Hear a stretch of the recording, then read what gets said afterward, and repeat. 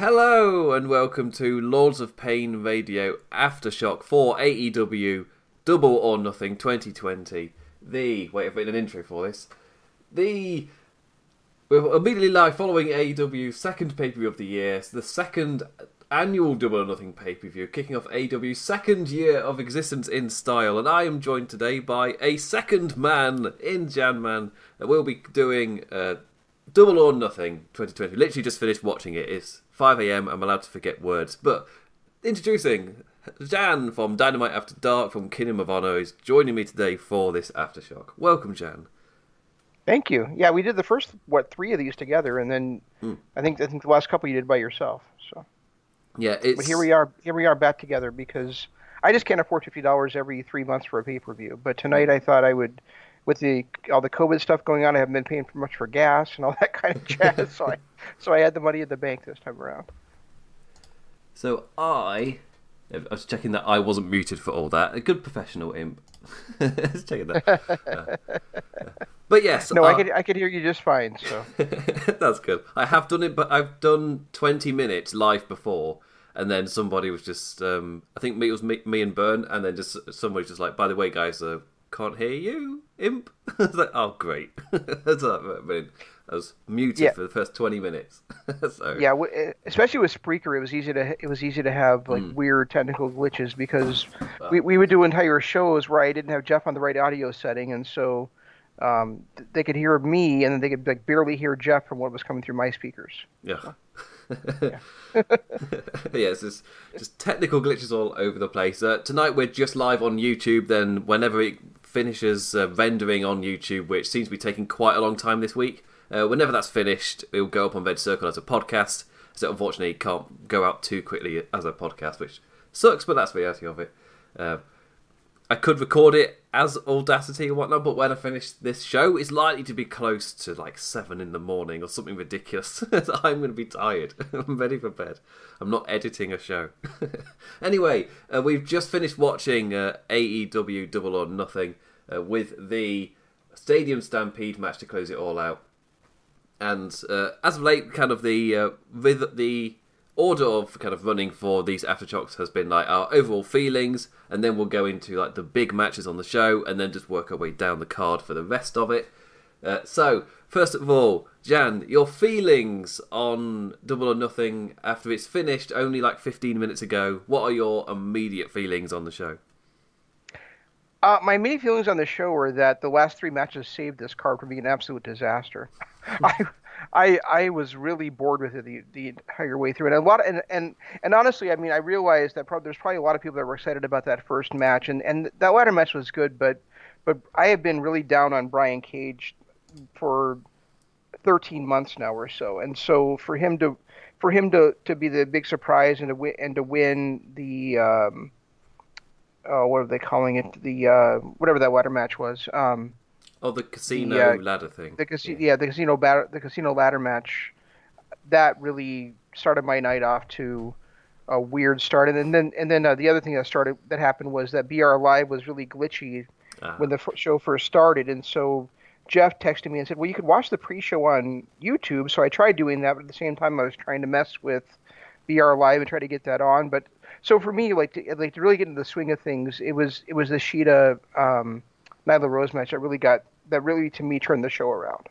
So yeah, like how about you? How about you, Em? Well, it does I go down the exact same checklist, just like the mirror. For me, I've not actually watched Brian Cage properly since I guess Lucha Underground. It's been on and off since then. So I've had his immediate, I've seen his slow rise on the Indies, and then amazing impact on Lucha Underground, and then just sprinklings afterwards.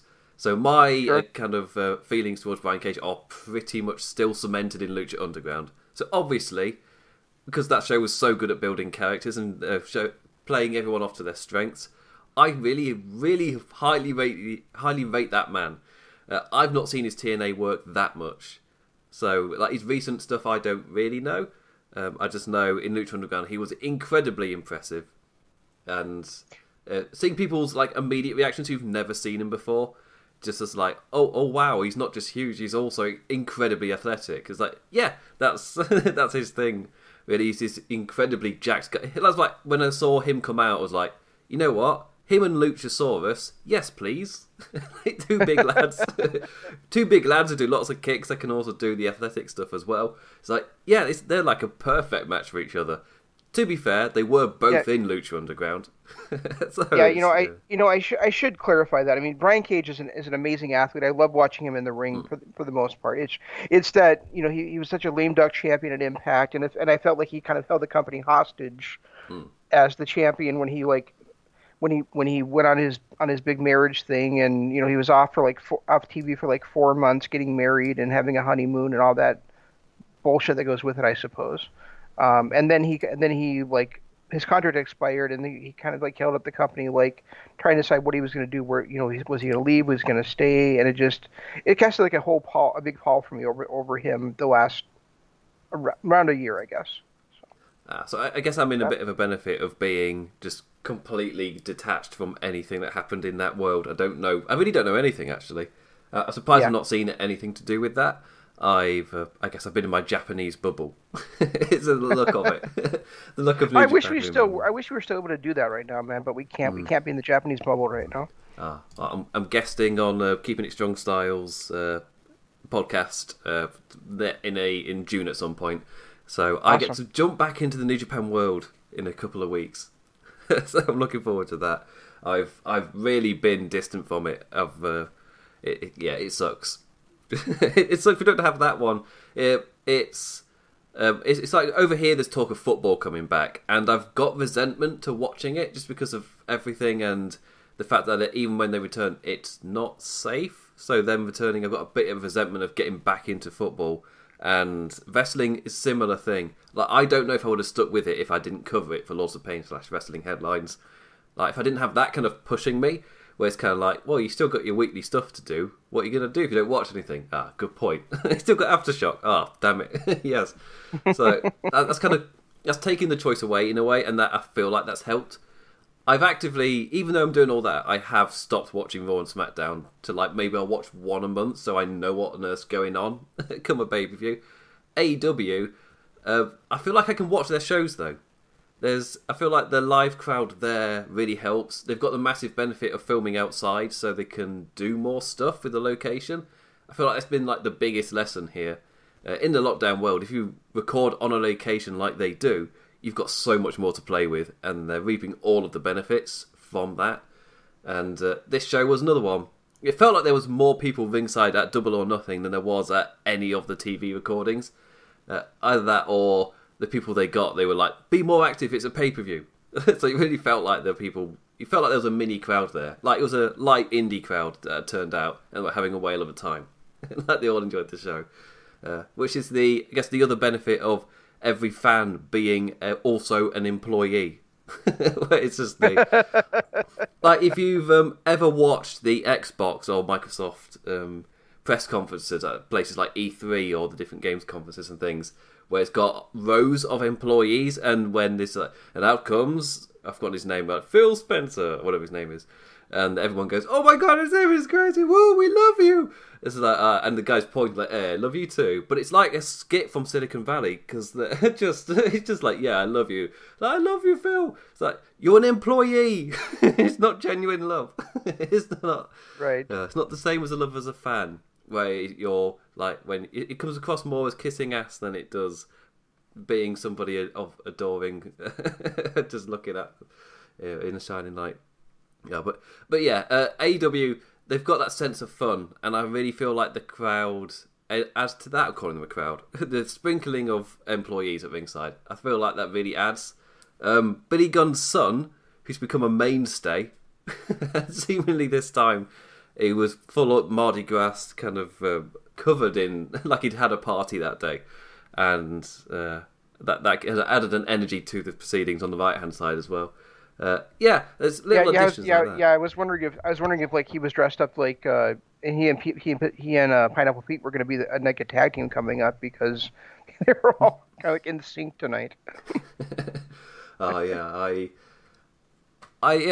it's sort of like little production critiques. like it's the difference of like when you watch Raw or WWE pay-per-view, you hear the silence. Whilst in AEW, partly because it's outside, partly because of the way it's shot, the way it's filmed, partly because the style of wrestling is less hip move, pose, ooh, look at me, I'm good, and then do the next move. Like AEW, it's a lot more tied to how how wrestling worked on the indie scene over these last few years. It's a lot more tied to that, and that's like with New Japan Pro Wrestling. We already brought them up, might as well bring them back. There was talks about them starting up whenever the government says it's fine to do it, and the thought was they still do it with no crowd. But theirs is more sports centric, so there likely might be a chance where that's not as jarring as watching WWE, which is the style is so reliant on a crowd reaction to a thing happening, where it's hip move, get reaction, pose, get a second reaction, go for the next thing. Well, so if you do a more sports-like style, you're not ever posing for the crowd, so that's never an issue. AEW is like a in-between thing, which is kind of what the indie scene became, where it is that weird in-between where you still got that showman stuff in there, but you've also got a slightly more focused look on the contest itself. And I feel like that was something which really helped them in the main event, in the Stadium Stampede, where even though they were doing ridiculous stuff, it never really drifted away from the core point of the match, where it was them just brawling and beating each other up. It never really drifted from that.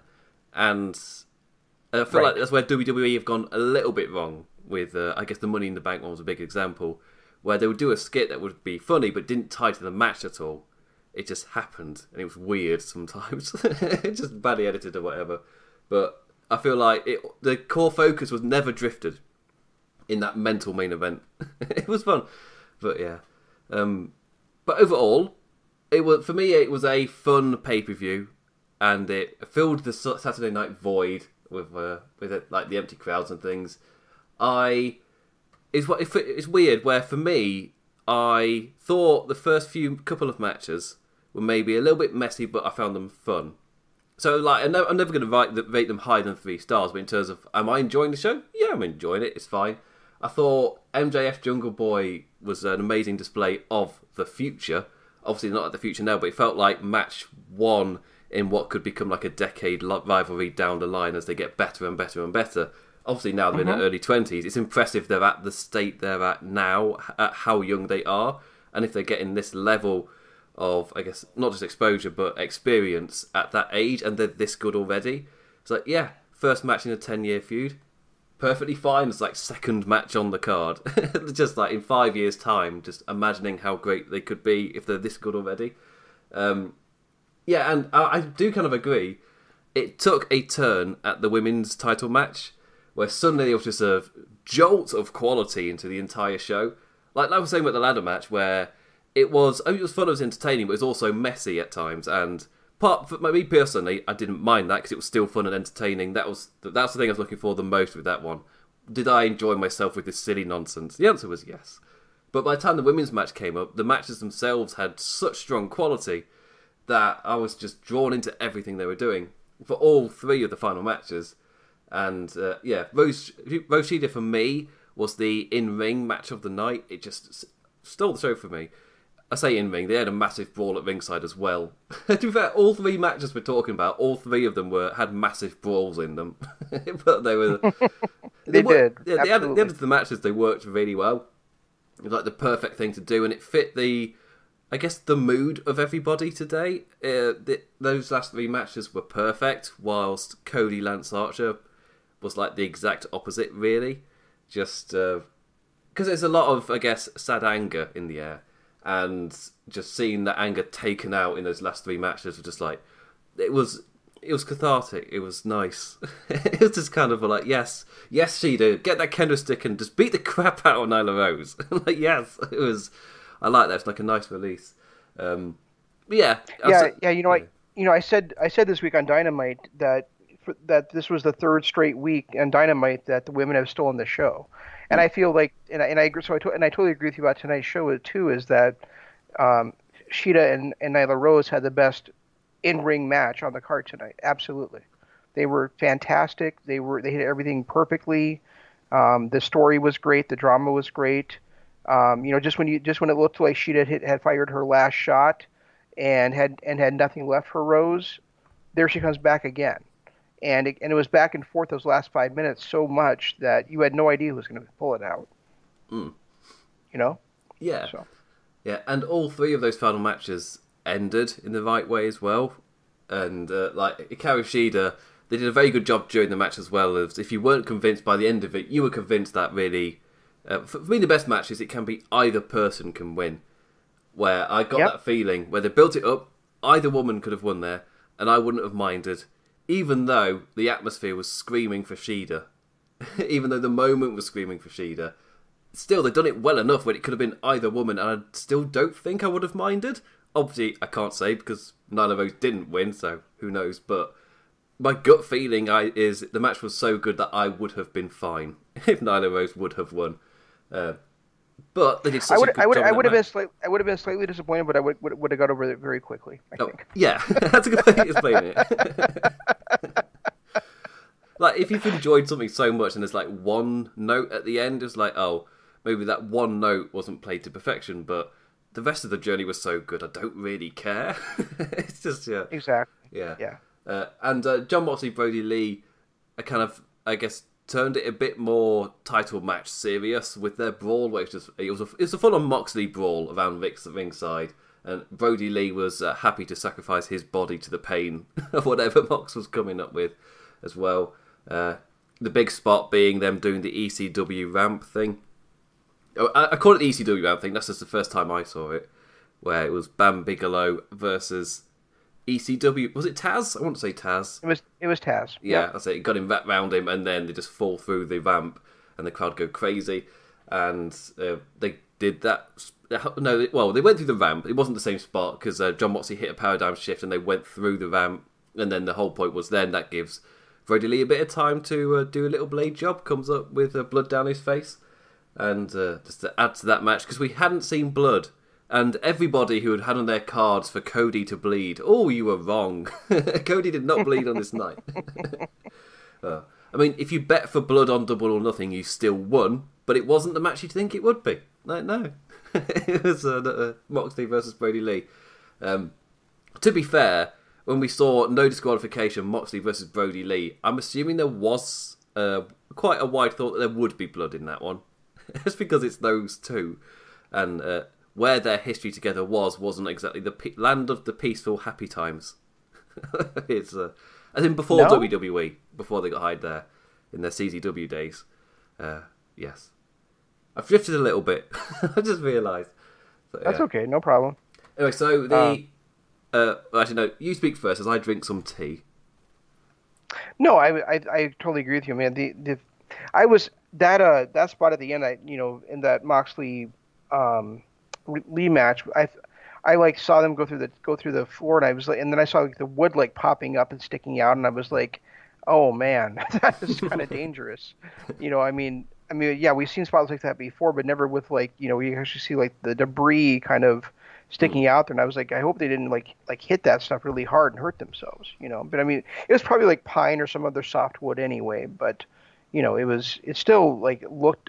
I thought it had like a great dangerous look to it. And then when Lee comes out bleeding, when Moxley came out first, I was like, I wonder if like Lee's going to climb out the other side of the ring and then get Mox that way. But nope, he came up shortly after him, like you said, bleeding. Didn't get any more offense in. Like it was the paradigm shift by Mox, 1 count paradigm shift by Mox, 2 count.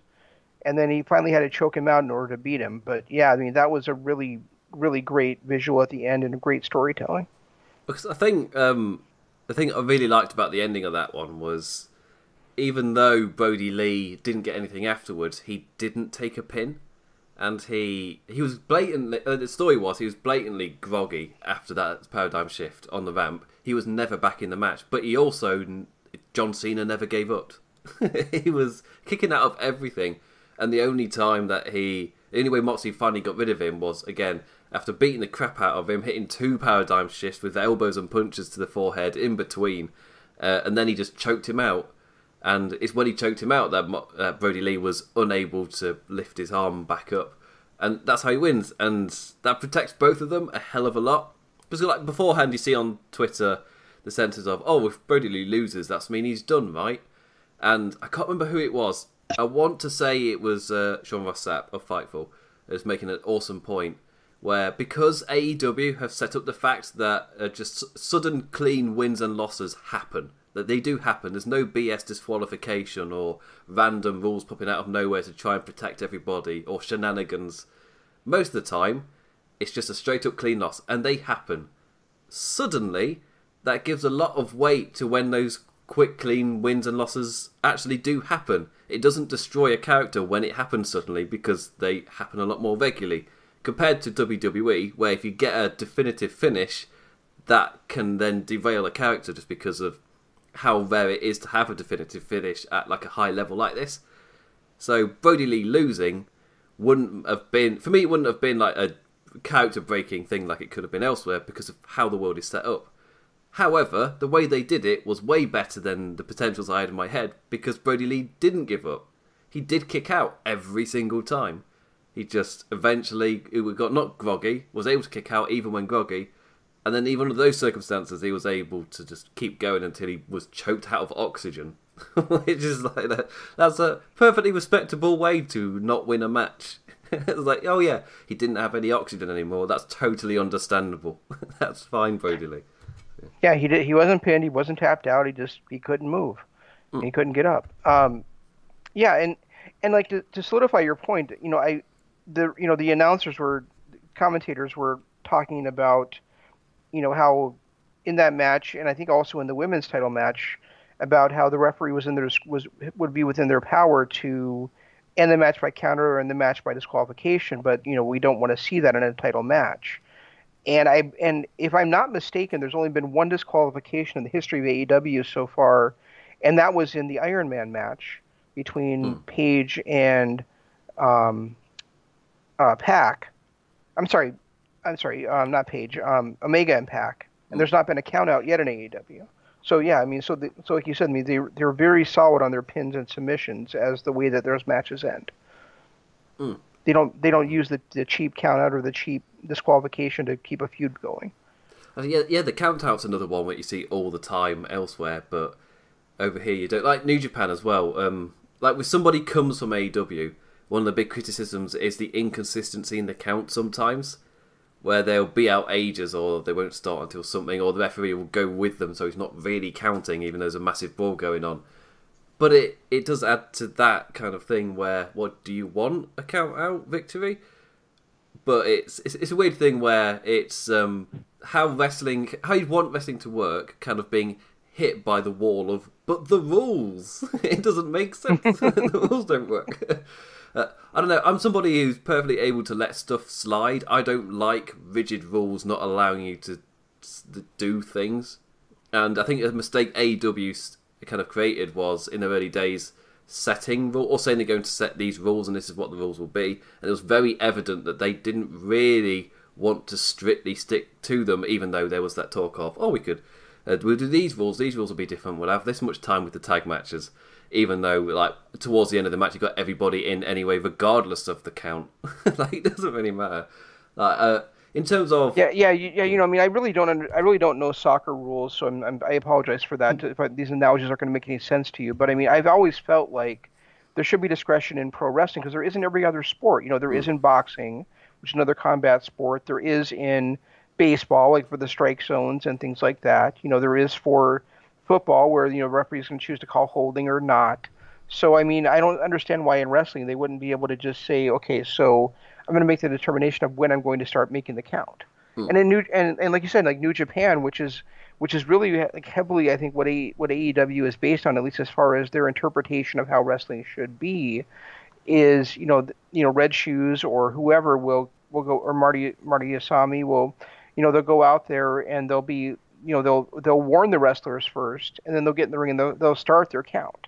So it isn't like they're quick to just start a count every time a wrestler goes out of the ring. Yeah, like every referee has their own personalities and their own discretions, and exactly. Yeah, and that gives them fleshed out world as well. Like, 'cause that's the number one thing that kind of hit when AEW started was these referees weren't interchangeable robots.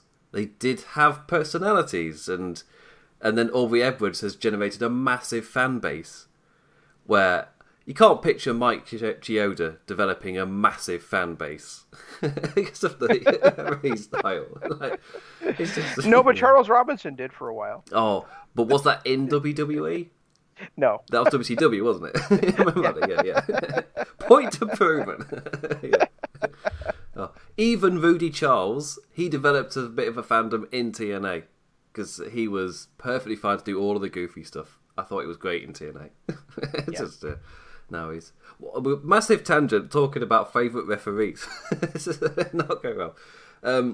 But yeah, so it's just in terms of those little rule discretions, I'm perfectly fine to let things slide. In terms of the for me, it's if the wrestling story and narrative being told, for me that's more important than realistically trying to stick to rules. And if the story's good and if the flow of the match is good, I mostly don't care. I will be fine. It's all right. It doesn't need to be realistic. I'm not somebody who needs my video games or my movies. I don't need them to be realistic. If the story's good, I'll be fine. It's all right. I don't care if the chessboard is not set up correctly. It'll be all right. The story's fine. I'll be able to follow it. It's fine. I don't really care. But yeah. Speaking of the chessboard being set up correctly, Jeff and I talked about on Wednesday about how they were going to end up doing the whole Falls Count Anywhere thing in the Stadium Stampede match, where they would just happen to have a referee available, wherever the pin was taking place. And now, like here on this show, they've used every one of the referees in the match, so it worked out perfectly. There was always a referee wherever the action was going on because they had their entire staff of referees deployed in that match. It worked out really well, I thought. Because I remember it was either you or Jeff, I can't remember which one, but one of you did say something on Dynamite After Dark. One of you did say pretty much that. It's like, well, they're gonna have to use every referee. To get them everywhere. How silly is that? They're gonna have to use every referee, and then there's immediately watching it going, oh yeah, they'll just use every referee. That's actually a really good idea. It makes all sense in the world. And it's one of those little things where, in terms of the idea of that match, where it was a fear brought up by Jen and Jeff on Wednesday night, if I can get days correctly. Time's a vortex right now. But with just that fear of what happens when it just spreads out and everybody ends up in their own little situations. How do you referee that? How do you follow that? And it kind of made sense where I guess the only time there wasn't a referee there was the bar brawl. And they just so focused on the action, they never went for a cover. They never gave you the idea in the head that it might be necessary to have a referee. So I thought that was clever. They never did anything that made you think that a referee should be there. And for me, that was like a little side thing as well, because it had the sign saying to go to the lobby. It was like a little side area. I like that. It was like a little side portion. Whilst everyone else was just brawling in the open stadium, so it kind of made sense and works as well. I will say, as the storyteller, makes me wish they had a referee in there with Paige, like a referee who had not been doing well, and he's sitting there drinking with Paige and whining about how bad he's been lately as a ref, and Paige is kind of counseling him that kind of stuff when Hager comes in. I did think that entire bar scene was just done so perfectly as well. With Paige and Mick, first off, just offering Jake Hager a drink, and they both just sit there having a whiskey. I thought that was a fantastic shot before then going into the brawl. And first off, it's kind of my immediate reaction to the bar brawl was just, oh my god, has Hangman Page secretly been Jackie Chan this entire time? What was that? Just doing backflips and things. Oh, it was so fast as well, so fast and so athletic as well. It's kind of caught me off guard. And easily the most memorable part of the entire brawl was when Jake Hager the scene from the movies where they're on the bar and he just dragged them all the way down the bar and just shook them off at the end. It was like, oh yes, it was that was done perfectly as well. Obviously, that was wonderful. Yeah, obviously a safe wrestling match. There was no glasses on there. It was all paper cups and things. But still, the shot was awesome. Don't take it away from me. It's fine. I loved it. I also loved the assisted the assisted lariat, Mm. where Kenny, where instead of having the ropes to slingshot with, he used Kenny's back to do the somersault over That was so cool. Yeah. The fact that the they were able buckshot. to able to Yeah, pull off all of their signature moves without the ring ropes or whatever, I thought that was fantastic. I immediately yeah. fell in. We're still on Hangman Page, where he was quite a minor part, really, for the entire story, but everything Hangman Page did was a moment. And for me, I knew I was immediately loving the match was when he turned up on a horse and chased down Sammy. I was Yeah. just smiling ear to ear. I was like, yes, this is amazing. I love it. It's the perfect escalation from the cart chase. It was, and part of me was as a fan was disappointed that Page wasn't in the match more, but the other part of me is like, well, this is exactly how his character's been the last several months that he's been around. Is he'll show up when he's needed, and that's exactly what he did here.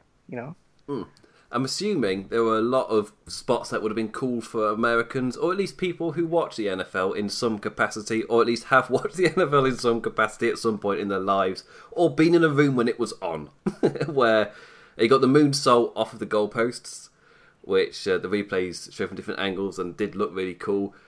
Matt Jackson doing the field length Northern Light suplexes. I thought that was fantastic.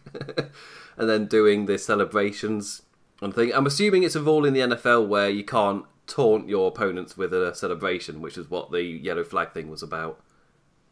Yeah, that is a rule, and that's one reason why the NFL is often referred to as the No Fun League. Ah, I think I've heard that before. Yeah. Yeah, but yeah, I'm trying to think. I swear there were other little segments and things. Oh, There was the Jericho instant replay thing. There was the instant replay thing with Jericho Oh, throwing yeah. the red. Yeah. So in the NFL you have I think 2 challenges per half where you throw a red flag and then they go to the replay booth to see what if the ruling on the field was correct, and so that's what that was all about. Oh, okay. That's like because in the rugby, it just which is the closest we've got to American football. It's pretty free reign, and there'll be lots of conversation happening between the referees. Like NFL, you can hear the referees, which is like an important part of it, and therefore you get like lots of respect from the players shown to the referee because you can hear every word the ref shows, and you can hear the players as well. So if there's any profanity, that gets called out immediately because you can hear it all. But with is it the kind of number you get, for me, that's a mix of what they do in the tennis, where in the tennis you only get a certain amount of challenges, so you can't keep challenging. Whilst as far as I know in the rugby they don't have that, where it makes sense. They don't really challenge because there's respect for the officials, which obviously in wrestling, they don't respect those officials enough. Chris Jericho going off at whenever, like, I don't respect the officials. Arguing with her in the tent. I thought that was funny. We zipped up the tent. And they were just like, the cameras are lying. They're lying. It's not true. Yeah, when he zipped at the tent, I thought there was going to be some kind of hanky panky where he was going to attack her, and they had somebody there waiting to tie her up or something. But no, there was nothing like that. He just comes out with Aubrey hogtied over his shoulder. And then puts her on the railroad tracks with twirling his mustache. I mean, I wouldn't have ruled it out. if there's a bell and a swimming pool inside that stadium, I don't know why there couldn't be railroad tracks. Who knows what's in Jacksonville? The mysterious place. I loved that whole part with the pool too. But I mean, what cracked me up was the whole I can't swim. What do you mean you can't swim, you pendejo? Get in here. I love Santana and Ortiz. I do too. I think for me the match that nailed it was just seeing their. It was when it was a crappy match, a crappy stipulation match, and they were doing the best they could, and they were entertaining throughout. It's that TNA match where they took up where the ring boards weren't together, so kind of just the ring was kind of destroyed or it wasn't tied together properly, and they were walking across the boards under the boards under the mat on the ring. They were walking across those, but they weren't tied together, so it's like a really loose ring mat, and they still managed to do the match and be entertaining in it. For me, that was kind of like, that was a really difficult situation to try and actually still be good, and you nailed it. I suddenly have respect for you. Like, well done in that situation. But they're hilarious. I think they're fantastic. Yeah. I think Ortiz, especially since he's been in AEW, that character he's been playing has been amazing. I think he's one of my favorite characters in AEW right now. So yeah, because you and Jeff brought up the point that in TNA you got that I keep calling it TNA. You know what? Everyone knows what I mean.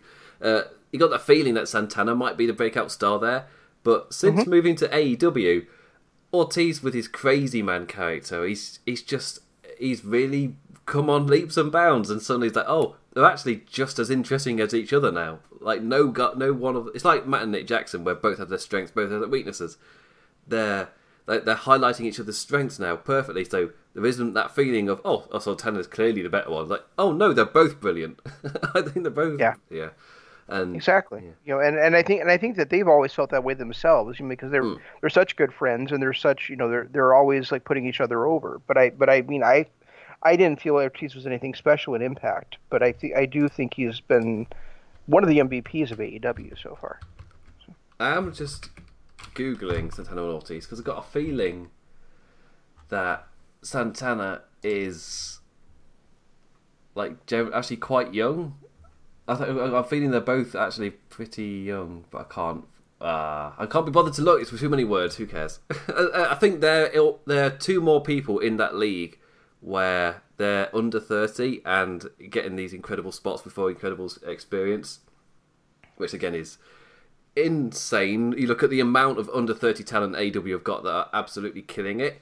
It's kind of crazy to think about their future. Just like the level they're at now.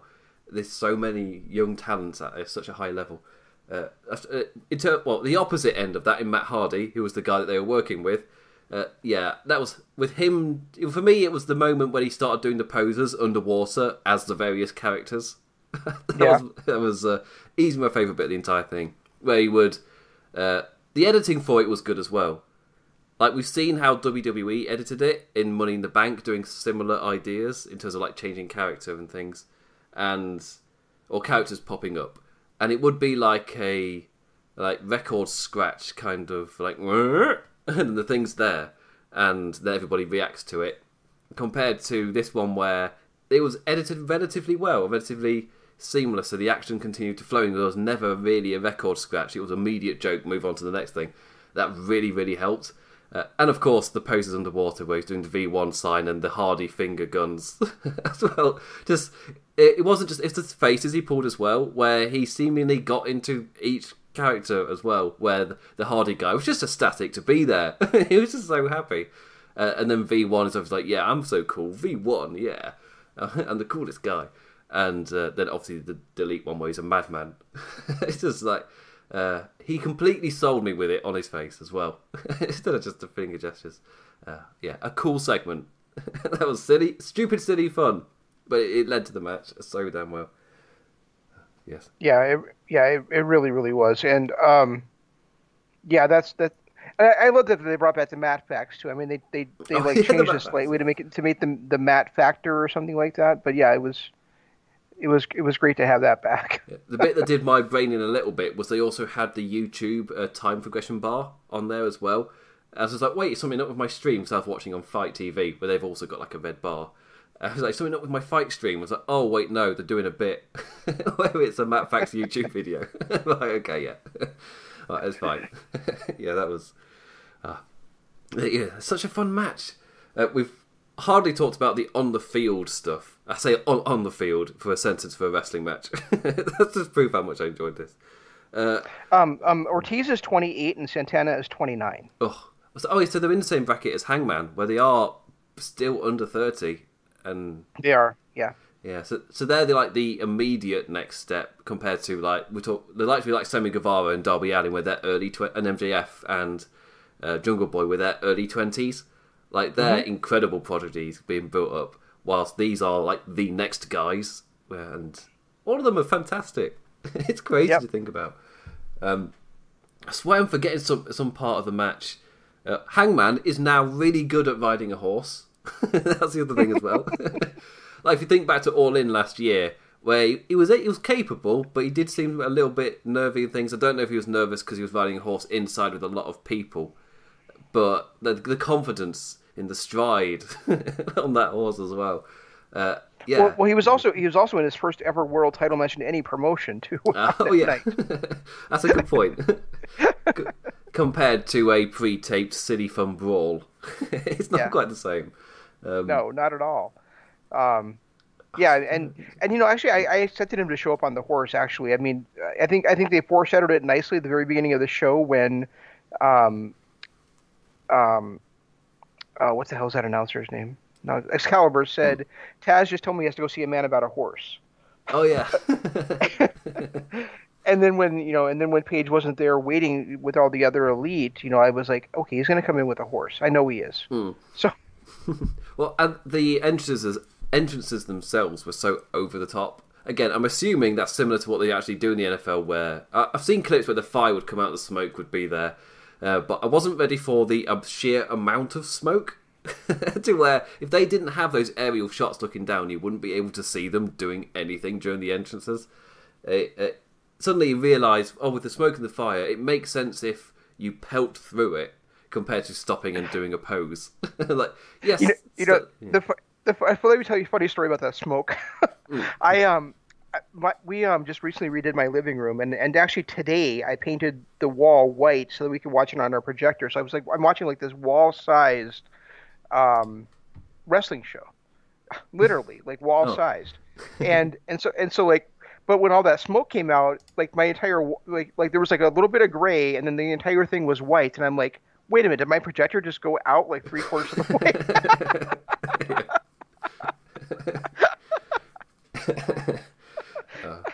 way? It was. I think I got up to do something, and I just came in, and the screen was completely white. I was just like, oh my god, this is so much smoke. I think the thing that kind of sold it for me the most at the start as well was they each did the run out with the fire and the incredible amount of smoke, and the Inner Circle all came out dressed as footballers as well in the football gear, the Inner Circle football gear, and then the cheerleaders there as well. I wasn't expecting the cheerleaders. That caught me off guard. It was just, for some reason, it was a nice detail that worked. It just sold the entire thing, where there's cheerleaders cheering on as if it's an actual match. It's an actual football match. And then when Sammy comes back in after being chased by Hangman, the Inner Circle starts chanting Sammy, and then the cheerleaders start chanting Sammy. Oh yeah, Sammy. But then I think that also later on, we didn't see who it was later on, but I think later on they were also doing a cheer for the horse too. I think they were playing it to the on the screen to the employees at ringside, so I think they were reacting as if they were a crowd to it watching the video, which really was it worked really well because it meant you were at least still connected to that location rather than being completely disconnected to it just watching a video. They were watching it with you. I feel like that worked quite well in terms of production critique. Yeah, I did think it was funny about the football jerseys that JR's like, and those numbers are not just numbers, folks. Those mean something. And he's like, Jericho's wearing 27, which was the number of his dad in hockey. And who else? Then who did he mention? Sammy Guevara is wearing like the number of something or other, and then with the other three, like he had no idea about. I just dropped it. And somebody's like trying to prompt him about Hager. He's like, yeah, I think it was his football jersey from college, but then he just drops the stuff about Santana Ortiz completely. It's like way to go, JR. I swear I'm forgetting some spot. The spot I'm jumping immediately to the end, but I was like, I haven't said when surely Nick Jackson did something. I just remember there's the Hangman Page spots. There's the Kenny Omega also turned up to the brawl. There's the Jericho stuff where he then had the comedy stuff with Aubrey Edwards. There's Santana and Ortiz and Matt Hardy. Matt Hardy and Kenny Omega chasing down Sammy again. The only thing I can think of that Nick Jackson did was he was the one brawling with Jericho, wasn't he? He was the one getting beaten up. Yeah, he was brawling with Jericho, and he did that. He did that like running leap off of the stadium, off of the bleachers onto Jericho in a big splash. That was it. Yes. Because the thing that made me laugh with that one was he went up the steps and JR was always going to get a big run up, and I was just like, he's coming down the stairs. He's lost he's not got any momentum. he's just coming down the stairs at the fast pace, and he's going to have to stop to then get it right to then jump onto the barricade. But cleverly, they did a smart edit. So he was running down the steps and then showed something else, and when they came back, he was already on the barricade, and it flowed well. Take note, WWE, after this week with Velveteen Dream, where somebody said it looked like a sequence from Power Rangers. Velveteen Dream just jumped over the barricade and landed on somebody, all with it kind of being like close shots, like the 90s Power Rangers kids TV show. And this was a good way to actually show how to properly do a big dive like that. Yeah. This is how you actually do it. Yeah. It was such a fun match. Proof and point, we've done like 20 minutes on that match alone. Which kind of just says something about how much we enjoyed it. It was also a nice reversal of fortune for, when 2 weeks ago Matt Hardy got thrown into the ice chest and locked in there. This week he got to throw Santana in the ice chest and lock him in there. Oh, not talked about Dr. Matt as well. Just with him prescribing things. And oh yes, take one of these. He punched him in the face. Call me in the morning. That's so good. And because when Ortiz was selling, just being just like after getting the bell rung, and I was just like, where is this going? And then Matt Hardy just tapes him around the chair, then say, take one of these, and just punch him in the face. That's so good. Yeah, it was just such a fantastic comedic way to write out the, I was going to call them the LAX brothers, but no. Homicide and Hernandez have taken that name back. They can take it back now. So Proud and Powerful, that's a bloody name. Waffled on long enough to find it. Yeah, such a funny comedic way to write them out as well. It was, and we talked earlier about how they made Brody Lee still look strong, even though he ended up losing to Moxley, and how they made Nyla Rose look strong, even though she still ended up losing to Hikaru Shida. They've made Hager look strong too, because he got knocked out, but not until he was hit with 5 champagne bottles in the head, and then the V-trigger by Kenny Omega, and then the buckshot lariat by Paige. So and then the spot where they poured each other a shot, but it was the milk for Kenny, and the whiskey poured for Hangman was great too. Yeah.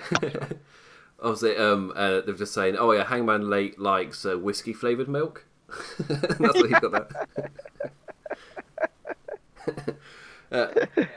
But yeah, such a fun match. And if you're somebody who, after seeing WWE cinematic matches, weren't really entirely sure about a different cinematic match, different companies, different production styles, different creative techniques, for me, they're not the same. They're both, the only similarities, they are taped cinematic matches, which really can be it's like saying 2 films are the same because they're both films. What? No. That doesn't make any sense. They were wildly different, and for me this one just nailed just being fun whilst also keeping it corely on the beatdown and the match without going too crazy outside the concept, and still keeping it fun and focused. I think it's actually a better phrase to talk about this one. And the thing, I said on Wednesday night on Dynamite, that I thought, having all these kind of these creative guys being able to go out there and create things on a field that big, with so much room to work with, was going to be amazing, and I ended up still being amazed by it. So there you go. That's how good it was. My almost 6 a.m. brain is doing an amazing job of speaking over Jan. So I'll use that as my excuse. It's very slow to react to things. So yeah, no problem. The one thing I was thinking about throughout the match was, in terms of momentum and building, is it actually going to have an ending where it just ends, or they're going to actually manage to successfully build to something throughout all of this random chaos? And the moment it changed and then built really well was when they were selling that everybody's just been beaten up and they're all down. Sammy Guevara's just had this Northern suplex all the entire time, and they show him clawing on the floor trying to get back up. I thought it was fantastic. And then he hears the beeping of the cart, and he's like, oh no, and then sprints away. Obviously, he was the last guy. Oh no, because he stood up. I'm an idiot. He was crawling, and then it turns out where he'd stopped was right on top of a sprinkler. So the sprinkler Yeah, turns that on and was soaks so him. great. It was just, it's one of those things where as soon as it happens, like, oh yeah, of course. It's such a smart idea. It was something so basic. And then he pelted it away, and then they built to the massive end spot where Kenny Omega hit the... Did they get the cart up there somehow? I can't remember how they did that. I thought it was off the golf cart that was elevated somehow. They did the one-winged angel onto a massive built wooden structure thing, which looked very similar to the No, ramp. it was just off the landing. Oh, just off a landing. Okay. Yeah, the golf cart was still down on the field. Yeah, it's fair to say I might have zoned out a bit. I was like, how did they get the golf cart up there? So they didn't imp. That's how they did it. Ah, okay. Makes sense. But yeah, for me that was... Because I was thinking about the entire thing. How are they going to build that momentum to the end crescendo of the match? And they did it. They hit that really big move and it felt like a worthy finish. It didn't just end all of a sudden. Or you had a little flurry, then it ended. It's like, no, it actually built and carried through that momentum as well. A fitting ending. Where for a match this chaotic, I feel like it will be rare to say. Like, out of all the cinematic matches we've seen and we're likely to still see over these coming months, this one might be like setting the bar of how to build to that satisfying ending. Yeah. All of the stars. Rich Lasser, a former writer here on Lots of Pain and of the Social Suplex podcast network, he jokingly was like, F it, 5.5 stars. Amazing. Even all the stars. Why not? Like, this isn't a match where you can like rate it really properly. Like, you're gonna give these stars for all of these different attributes. It's like, it was silly fun, really. It was like the perfect kind of ending to this kind of show, just to send you off on a happy note. Yeah, and they said on Dynamite, I think JR said, "How are you going to finish that? How are you going to follow that match?" Well, you don't. You have that go on last. Duh. So, and they did. So I was glad to see that the world title match was second to last and not this one. I feel like that was a lesson WWE learnt themselves over WrestleMania weekend, where they had one show end with the cinematic piece, and that makes it sound way too artsy-fartsy. Oh, we created a cinematic piece. Everyone entertainment. And then they had the second night end in a match, and it was very evident that the one with the match just felt a little bit jarring and not quite right. So then Money in the Bank ended on a cinematic. Double or Nothing seems to have learnt that lesson as well, ending on the cinematic match. It makes sense, because these are crazy elaborate matches. It's weird to then go back to just a normal in-ring match. Like Brody Lee, John Moxley, they did the best they could, but if that would have gone on afterwards because it's the title, I feel like I would have just zoned out of the match. Like, how can I focus on two big lads fighting in the ring after what I've just witnessed? I'm not really going to care that much. So yeah. Well, they've also made a habit of anytime they have an unsanctioned style match, having the show end with that after everything else is done. They did that twice with unsanctioned matches involving Moxley already. That's a point. Yeah, with these out there matches, there's already this sentiment for it, or the precedent for it is already set with those lights out matches. That's a really good point. Actually, yeah. Right, I feel like it's probably wise if we go through the rest of the card. Because it was like a 4-hour show. There's quite a lot on it. So, first off, did you watch the buy-in? I tried to. Like I said, that was when I was trying to get my app to work. So I actually ended up having to uninstall and reinstall BR Live in order to be able to watch the actual show. So, but yeah. So I saw who won, and I saw like bits and pieces of the match. But I really do want to go back and watch that match again because I'm a big fan of Private Party, and we haven't really seen them for months. Yeah. So the buy-in was a private party, but you're all invited. I wrote that down on my notes just to make sure I got the lyrics right.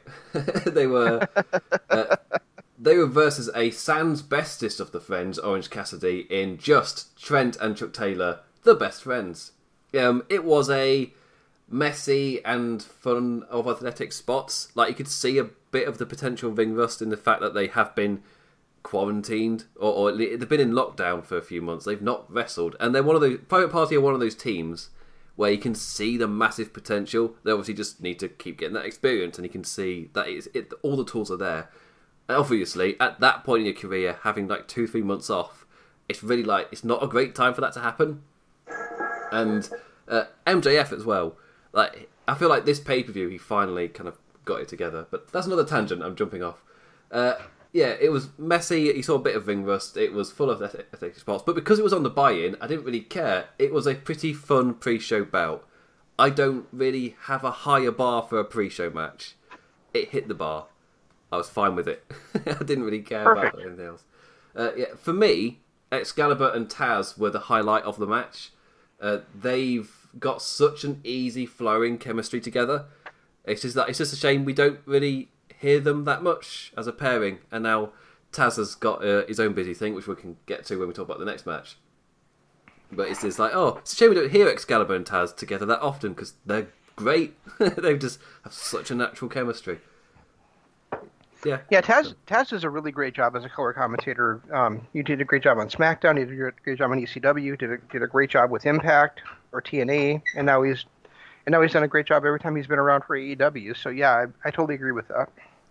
A nice moment in the match was when Private Party, who were wearing SG armbands for Shad Gaspard, they hit Crime Time's finisher, the G9, and Taz made sure to call it on commentary as well.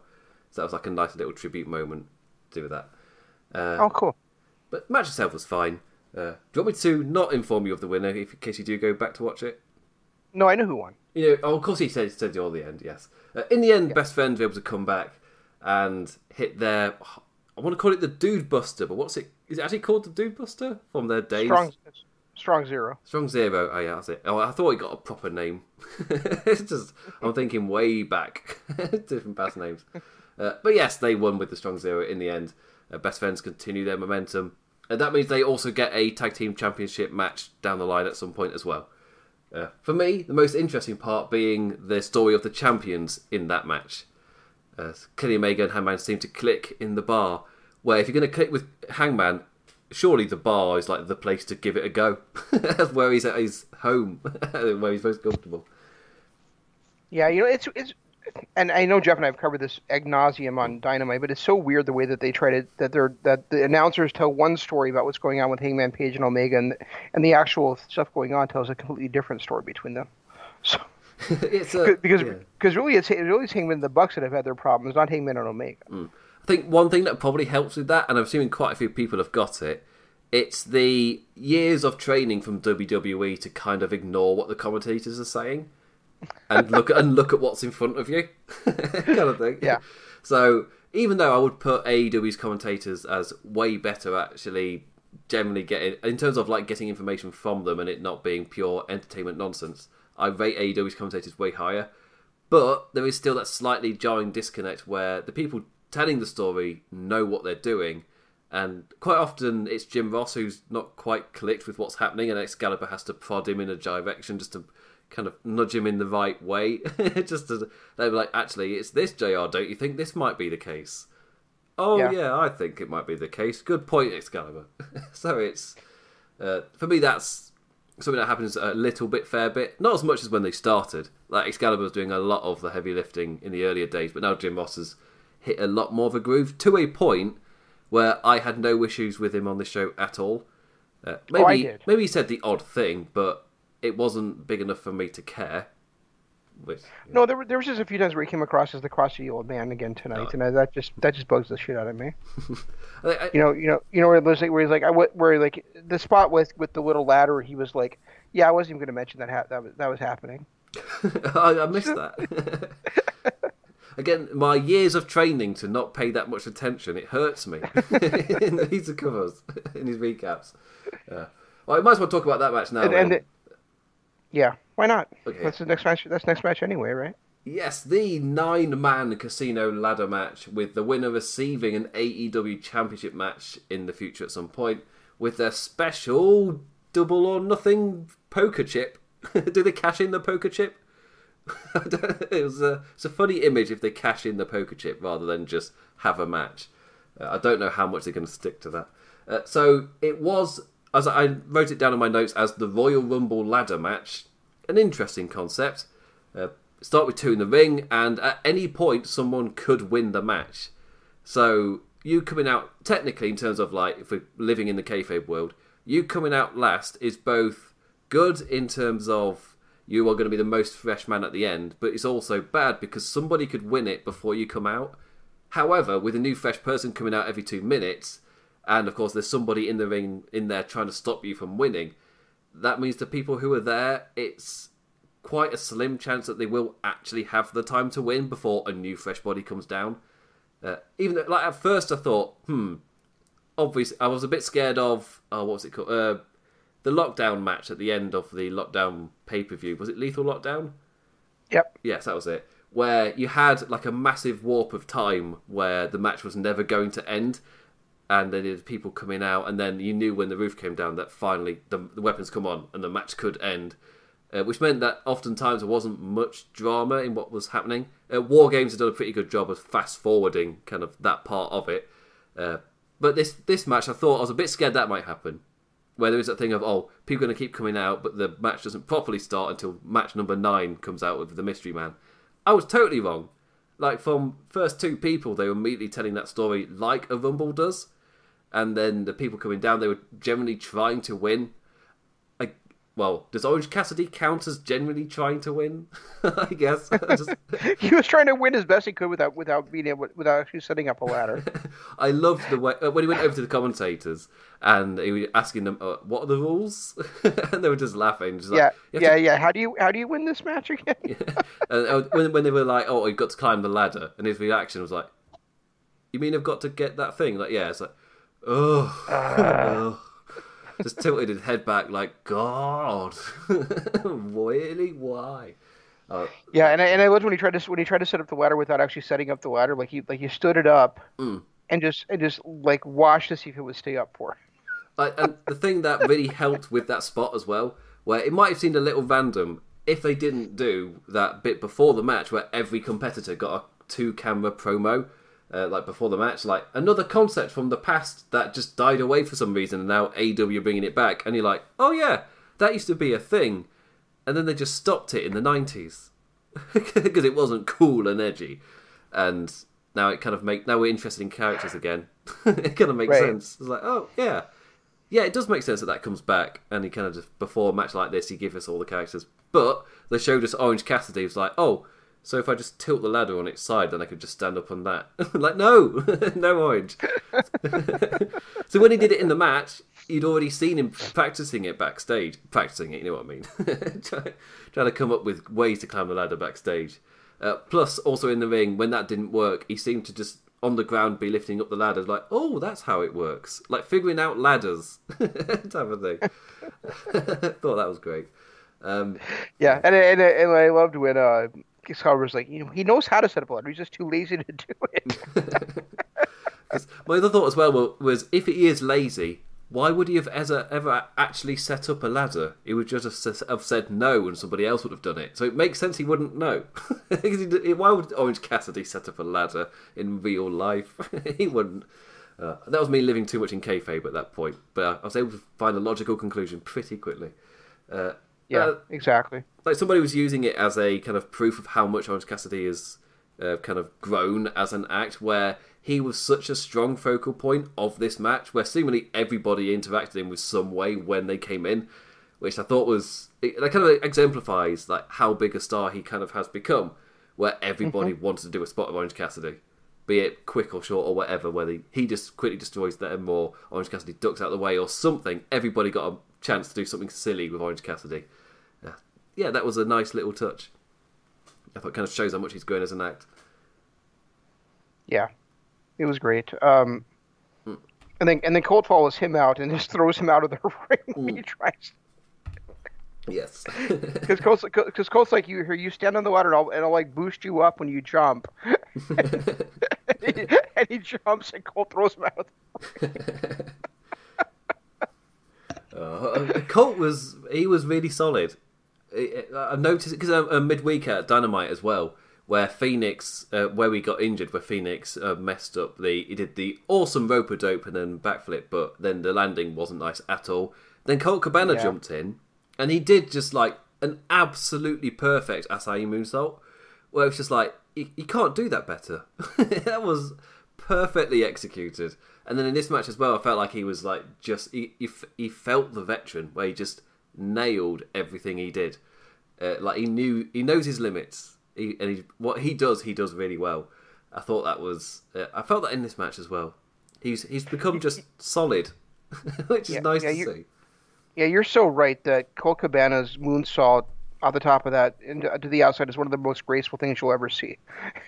He does it so well, and yeah, I mean he's a goofball and he likes to have fun, but yeah, I mean but he's certainly capable of being the glue guy in a match as well. And you compare that to Jimmy Havoc in this match, where it was weird, I guess, in a way, what Jimmy Havoc tried to do. Their entire act, I'm trying to still figure out where Jimmy fits in, because it's one of those where, in real life, as far as I know, they do live together. It's kind of bounced off of that. The reality's kind of seeped into the AEW product. But the way I saw it was just watching them. Kip Sabian came off as one of those characters where he's the dickhead son of a millionaire. Then Penelope Ford is then the girlfriend who is really just dating him for the money, but knows he's a prick. And Jimmy Butler is, I guess, the murder butcher? Oh no, the murder butler. I guess in a way, with his suit and his tie, with completely soaked in blood. It make an interesting comic book villain, Kip Sabian, with the murder butler by his side. But it was weird. It's one of those ones where it was Kazarian and Jimmy Havoc, and I think I don't know what they were meant to do off the corner, but Jimmy Havoc just fell backward onto the ladder, and essentially they then on the fly, because they are both veterans, they at least both figured out, we can change this into Havoc essentially takes himself out, and then Kazarian just wipes him up.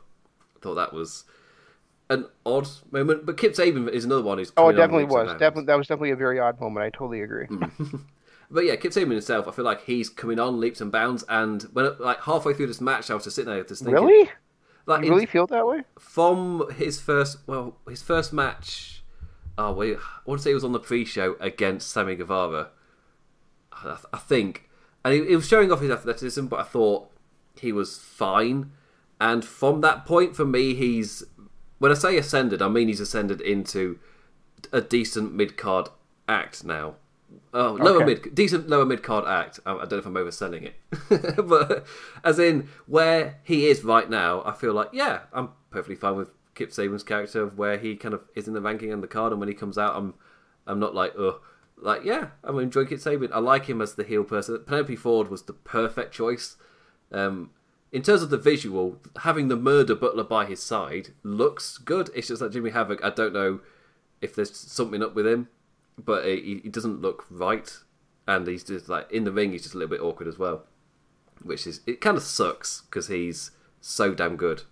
I've seen him be so damn good over in the UK, and seeing him in here is kind of like, he is all right? Because his in ring, he doesn't look quite with it as he has done in the past. I haven't heard anything going on with him, but yeah, I mean, I certainly feel like he's playing second fiddle to Sabian, which is really weird to me because Havoc shouldn't play second fiddle to anybody, really.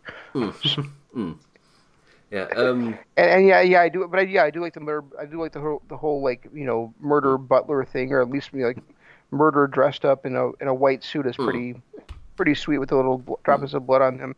And Penelope Ford is it's hard for her not to be perfect doing anything. Yeah. So if you ever listen to Dynamite After Dark, it's like one of those things I think where Jeff has to just try and transition as quickly as possible. Jenna's like, no, we can talk for longer. No, it's not. Well, he also tries to avoid me making stupid jokes at his expense. Yeah. I swear, at least once an episode, Jeff says he hates you, which I think is better. It's not right, is it? The show doesn't feel right if that moment's not happened. It does not at all. No. Totally agree. I'm trying to think. In terms of memorable appearances in the match, I'm trying to find a way to logically transition at 6:10 in the morning. I'm doing a decent job. Darby Allin, he certainly made an entrance, and this is one of those moments where the commentary did fit with what Darby Allin did, where the big spot was when he, very early on into his entrance, before the second guy had come out, he climbed up a ladder that was ringside, and there was somebody prone on a ladder that was set across the barricade and the ring apron, and he got his skateboard, climbed to the top of that tall ladder, and the plan was to jump onto the person who was prone with this and ride the skateboard onto him. Of course, the person just moved, and Darby Allin landed seemingly like shin first onto the ladder, and the way he was selling his leg was just like, he is really good. Because the way he did that, I could have 100% believed that he genuinely hurt his leg doing that. I wouldn't be surprised if he has hurt his leg in some capacity. It's just one of those matches where you're like, yeah, Darby Allin's going to be hurting in the morning. Jesus Christ. Like Brian Cage at the end as well. The way just chuck with Darby Allin on the ladder, just chucking him outside. It's just like, oh my God. Poor Darby. He got absolutely battered in this match. But yeah, that stun off the top of the ladder was by far the most mental. Just that there's no good way to land that. You're going to get hurt. And he was fine. Which is, again, what is his body? If he can take those crazy things and just get up. Yeah. Yeah, you're going to get hurt if you miss it, and you're not going to hit it unless there's Joey Janela underneath there. So, I think it was Kazarian he was doing it to, and Kazarian's not going to take that spot. Yeah. The only one in that match that would have been Joey Janela. Yeah. So you knew he was going to miss it in some way, shape, or form.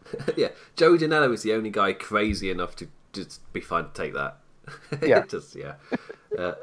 But yeah, I thought that was quite a memorable way for Darby Allin to... Because like with a big character, they come in, they make a massive impact, they get taken out, and then they'll come back later. It was the perfect note for Darby Allin to do that, just to... And then the commentators were selling it as he was just... He was going too hard immediately at the top, and he wasn't letting down, and he just like super amped up, and that carried him over the top, and obviously the consequences. He didn't kind of check himself, which feeds into the story he's having with Taz. It's like, yes. And I was coming up with guys for who Taz could manage, because that was my prediction. Taz would come out on the ninth guy with somebody, purely because Darby Allin was in the match, and that's the story Darby Allin had with Taz. Like, it wouldn't have been the worst thing in the world if they still kept with Taz. Like, Taz could have been critical of Darby Allin's story in this ladder match, and they could have fleshed it out a little bit more. But they've told it so fine anyway that I don't really mind. It's one of those things, like you were saying earlier, where, yeah, I could come up with something where I wouldn't have minded it going another way, but I'm so quickly over it, because what they've done I'm perfectly fine with anyway. So it's like, yeah, I'm perfectly fine with it. So my choice was Taz with Jeff Cobb. However, because Jeff Cobb is in the AEW universe has already kind of been shown as like a mercenary type of guy that was hired by the Inner Circle, it maybe doesn't have quite the same impact as somebody completely new that Taz brings in.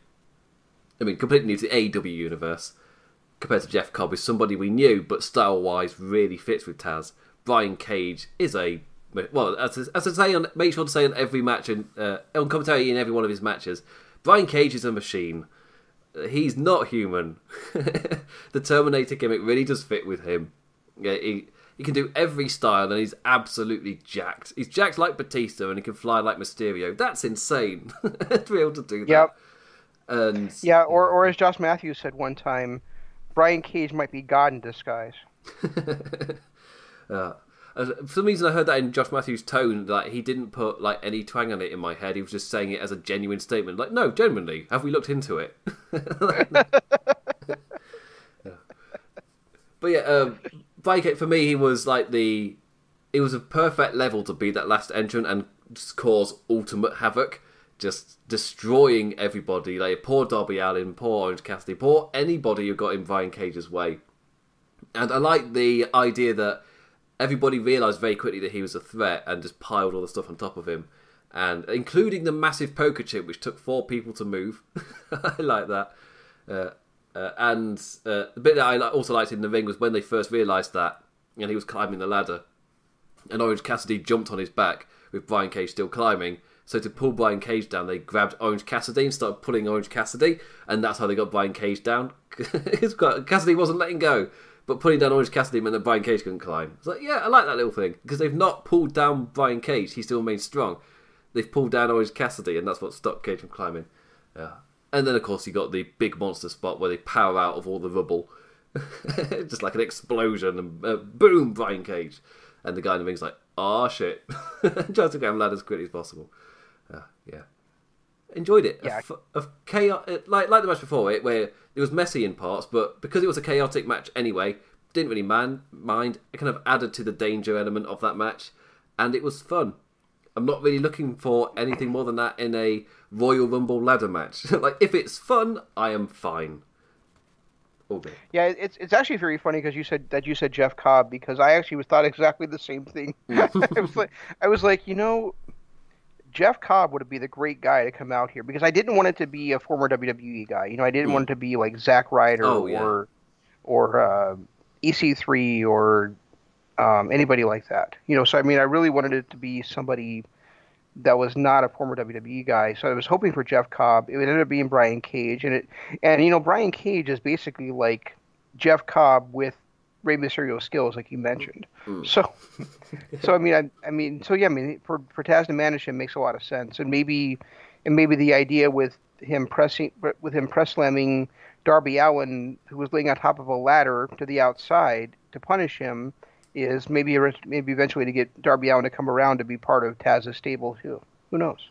That's the point. Where does the rivalry go? Because AEW always have these like long-term planned out storylines and things that you can actually think, well, where they're actually going with this, because they do have a plan.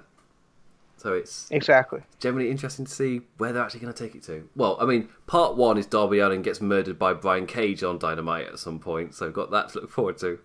Like, if he's not already beaten up enough, Cage is probably going to break him first. Like, do the Batman thing where he just destroys him and they have to come back and fight him. So, yeah.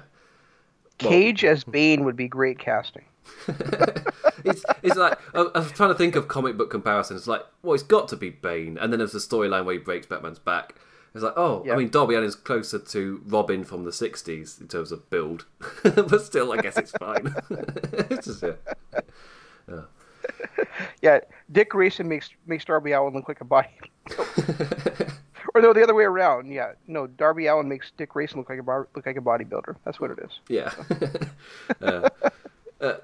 But yes, it sets up the future as well, which I thought this match did really well of setting up what is next to come, not just a kerfuffle of fun nonsense. It did build to the next thing. And even though you got Darby Allin, Brian Cage, you've then got Brian Cage. You use Darby Allin to establish him, but you have got Brian Cage versus the champion in Jon Moxley as well at some point, because he's got a championship match at some point. I don't know if you hold it off and he's just like, I've got this match, I'm just going to settle in first, then I'm going to go there. Or you do the Brody Lee thing of just like immediate challenges. But personally, I wouldn't mind if it's not like immediately Jon Moxley faces the new person who's arrived. I think I wouldn't mind it if Brian Cage does have that storyline with Darby Allin first, then move on to Moxley, whilst Moxley has a little in-between period after defeating Brody Lee. Yeah, and you'd also think that at some point Chris Jericho would want a rematch for his world championship, because Jericho is still undefeated in the company, other than losing to Moxley that one match. So I remember who else. And I guess losing tonight, but really he's only lost 2 or 3 matches the entire time he's been in the company. Yeah. So. Well, and there was somebody made a tweet which was like just a perfect point where a criticism of AEW that you see now and then is, it's just high flying. High flying spots and things that there isn't really. It's all indie-rific stuff, and then immediately just like, have you seen the recent hires? Lance Archer, Brian Cage. They've also got Luchasaurus, Wardlow. That they are building the beef. They are more than Brody. Well, and Brody Lee, and of course Brody Lee. Yeah, it is recent hires: Lance Archer, Brody Lee, and Brian Cage. They are building some beef. They have got the hosses. Those Hoss matches are coming. Absolutely. Yes. Who did I say for Luchasaurus?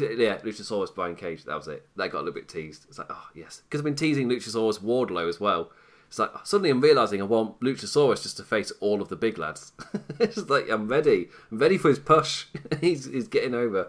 They were supposed to do Wardlow versus Luchasaurus in a Not an Iron Man, but a lumberjack match the same week as Blood and Guts. So maybe they're building towards that again. Yeah, I remember them actually hyping that. Yeah. And then of course real life took over, so we never got it. But they have in the background kind of been building to it. What was the? Because you can't have 10 guys at ringside right now. That's a good point. Yes. We're kind of talking about this world already. So associated with Wardlow, MJF versus associated with Luchasaurus, Jungle Boy. We brought this up earlier in terms of just showing the future, and for me, this was a fantastic showcase of that. Nothing really more of that. It keeps MJF's undefeated streak going, which it didn't dawn on me until they brought it up on AEW Dynamite this week, which is like, so now they're acknowledging it. I'm assuming that's for a reason as he continues to win, or at least escape with wins. Mm-hmm. And that really adds to his character, where he's a dickhead on the mic and to your face, but he's undefeated. So surely his words are being backed up, right?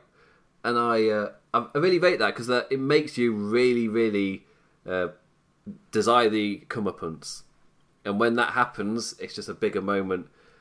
It hits better if MJF has a title as well. Like just that climb is continued to happen. But MJF is so undefeated that he's winning championships and things, and then you can beat him up.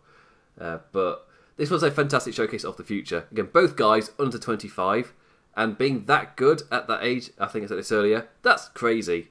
To think Darby Allin's in that same boat as well. It's like, that's insane. Like, they've got such great talent under their belt right now. And I thought this match was incredibly solid. Like, I don't know why. When they came out, I was thinking like, I might zone out doing this. But by the end of it, I was like, yeah, no, that was bloody great. And if this is a sign for the future, they're only getting better from here. And this was a fantastic second match card to kind of then take you on from the hectic ladder match we saw and then on to the next match. I thought they did an absolutely incredible job. Absolutely nailed it. Yes, it's not a 5-star match, but it didn't need to be. For me, it was entertaining, really showcased the talent, which is kind of the main point as well, where if you're trying to get these acts over for the future and gets invested in them, this match did a fantastic job of that. And MJF wins. He's not able to lock in his submission like he has been when he's been dominating other wrestlers. In this one, it was constant pin reversals, and he was only able to just score one over Jungle Boy, which also sets up their, as we said earlier in the show, their future 10-year feud. It only builds from here, with no definitive wins, really. It's just, yes, I am ready. If this is the quality they're at now, the future is extremely bright.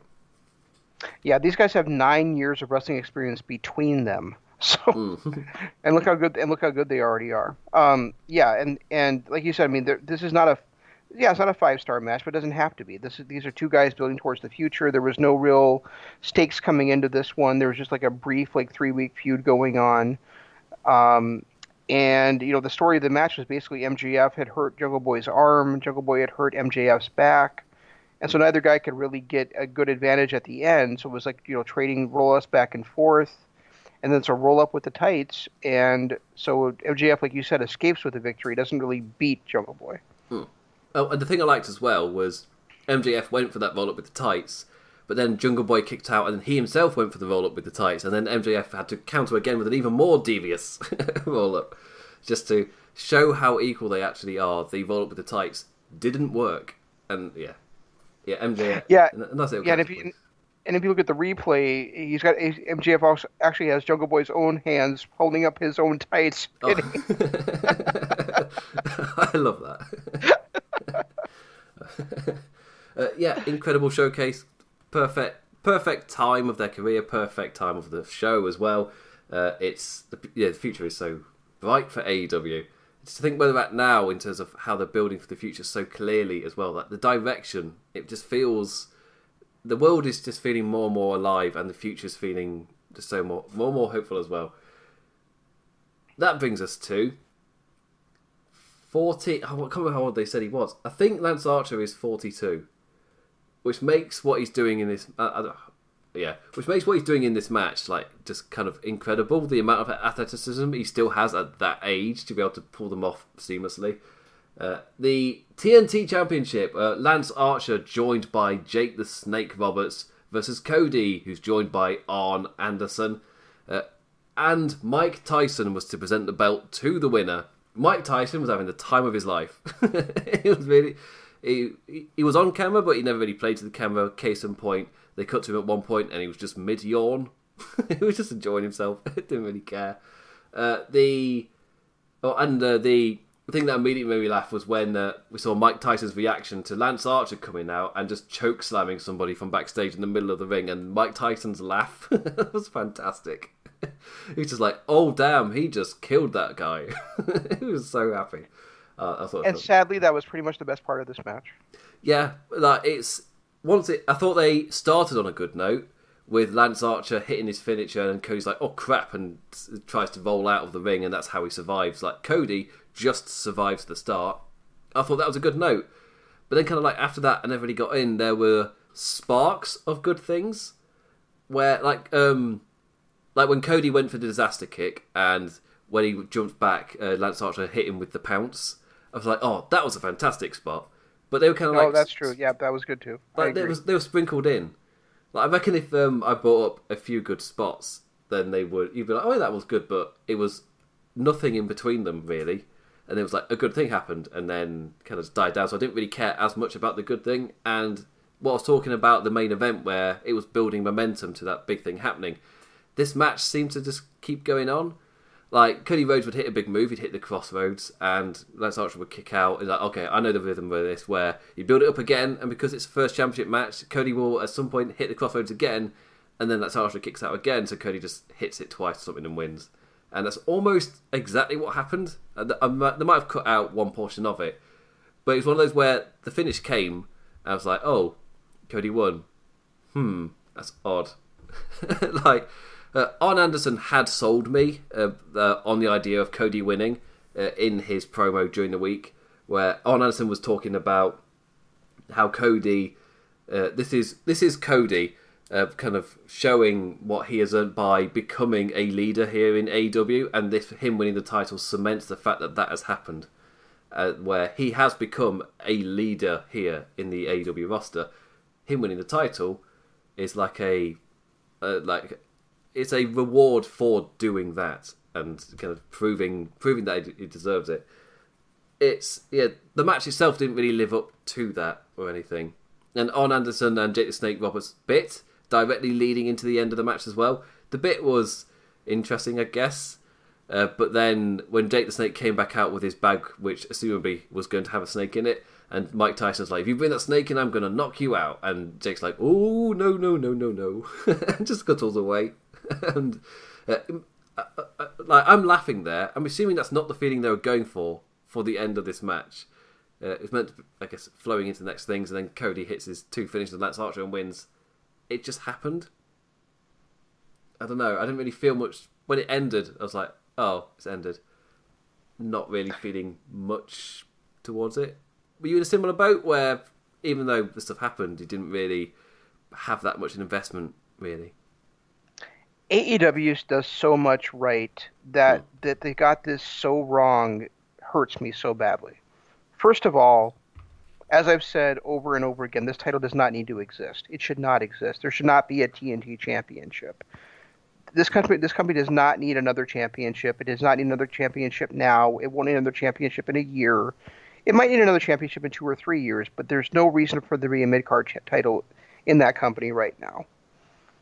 Secondly, if there's going to be a mid-card title in the company, it shouldn't be held by Cody Rhodes.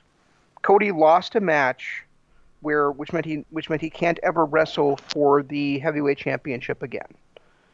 Now, at some point, that's not going to be the case. At some point, there's going to be a storyline, and there's going to be a way to get around that, and there's going to be a way for him to actually wrestle for the World Heavyweight Championship. We all know that's the case. We all know that that there's never going to be a situation where Cody is not going to ever in his career be the AEW World Champion. So this cheapens that effort. Him now being the first ever TNT champion cheapens that. This is the ultimate thing where, as I've been saying for weeks, Cody is not a babyface. Cody is a heel. And yet they book him like a babyface. The crowd reacts to him like he's a babyface. The crowd reacts to him like a hero. when he's not a hero at all. He's the villain of every story. Um, and I mean, this is like the $1 Million Man coming in with his championship, or like in Ring of Honor, Matt Taven creating his own Ring of Honor World Championship, or like Booker T creating the Legends title in TNA.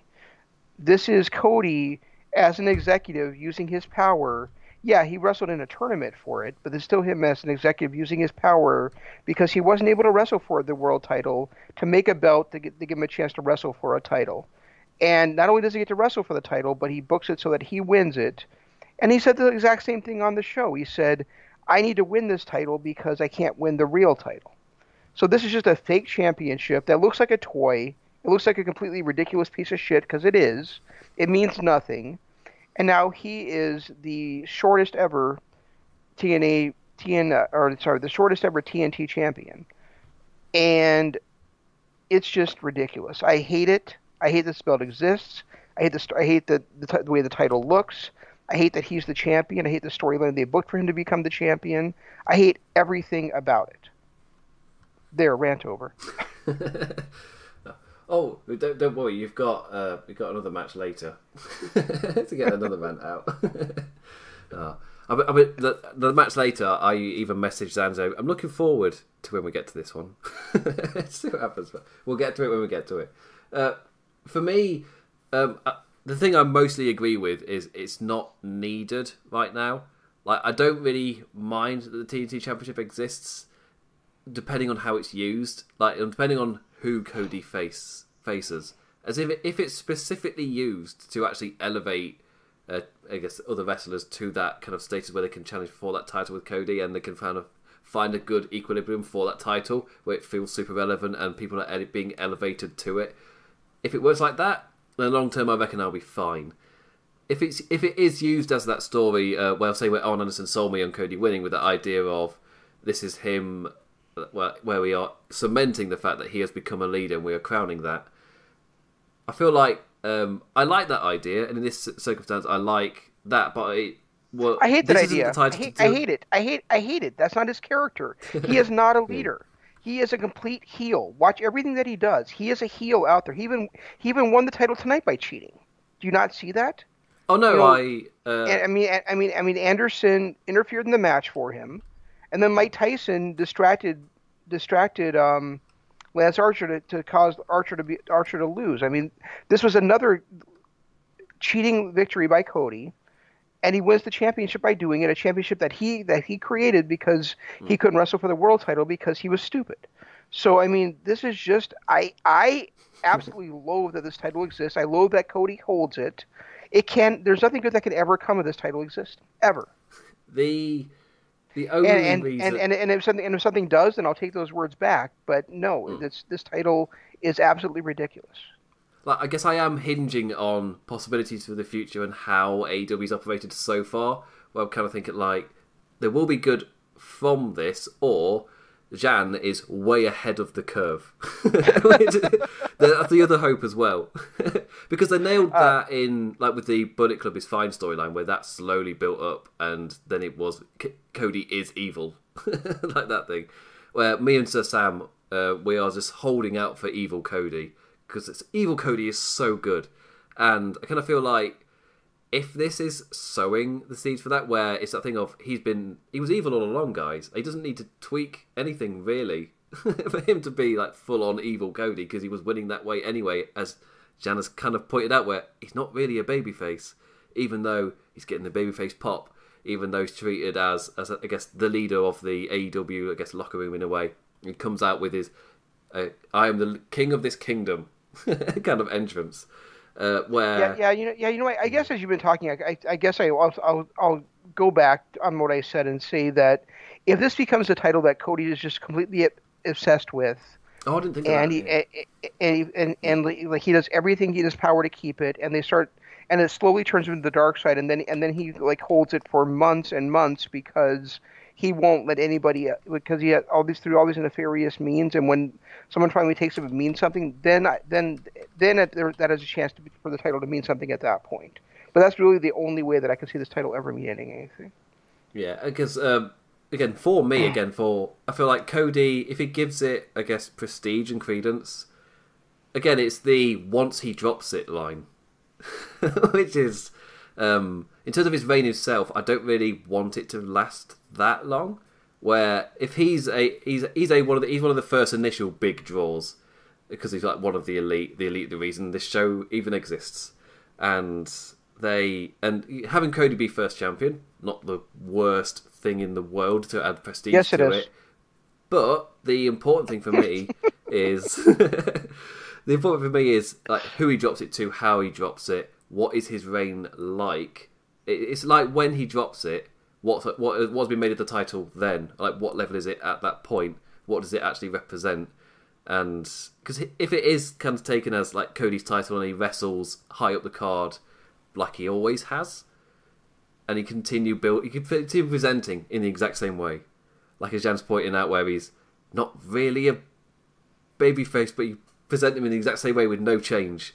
And it's kind of like, the only kind of the big hope I've got is AEW have at least shown quite a lot of promise in that's not really, they don't tell storylines simply. But my other question is, when it comes to themselves, how definitively can they actually assess from that distance to actually see, long term, this should be a slow heel turn that's playing out. As in, Hangman Page has been a slow heel turn. This is like with Jan's keen eye. Oh my God, he's not wrestling as a babyface. Hangman Page is not a heel. That's what I was saying earlier. That's what the announcers are saying. But that's what the announcers are saying. But Hangman Page has not done one single heelish thing at all. Actually, that's my when I say turn, I mean turn on the elite, not heel turn. Which is it's a narrative turn. Like because I think I said it when I was previewing the show that it makes a lot of my heating's turning on. It's that late. It's good. It's morning heating.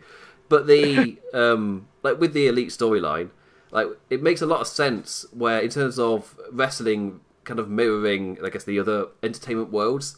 Like with the cartoony Hogan era, with what WWF were doing, that it was like the superhero coming out and winning. That's kind of what that represented the TV world around it. Now the TV world around it, you get things like Netflix, where it's like 10 episodes where characters are really fleshed out, and it's one story. There's less of the new shows coming out that are not on like cable TV in America.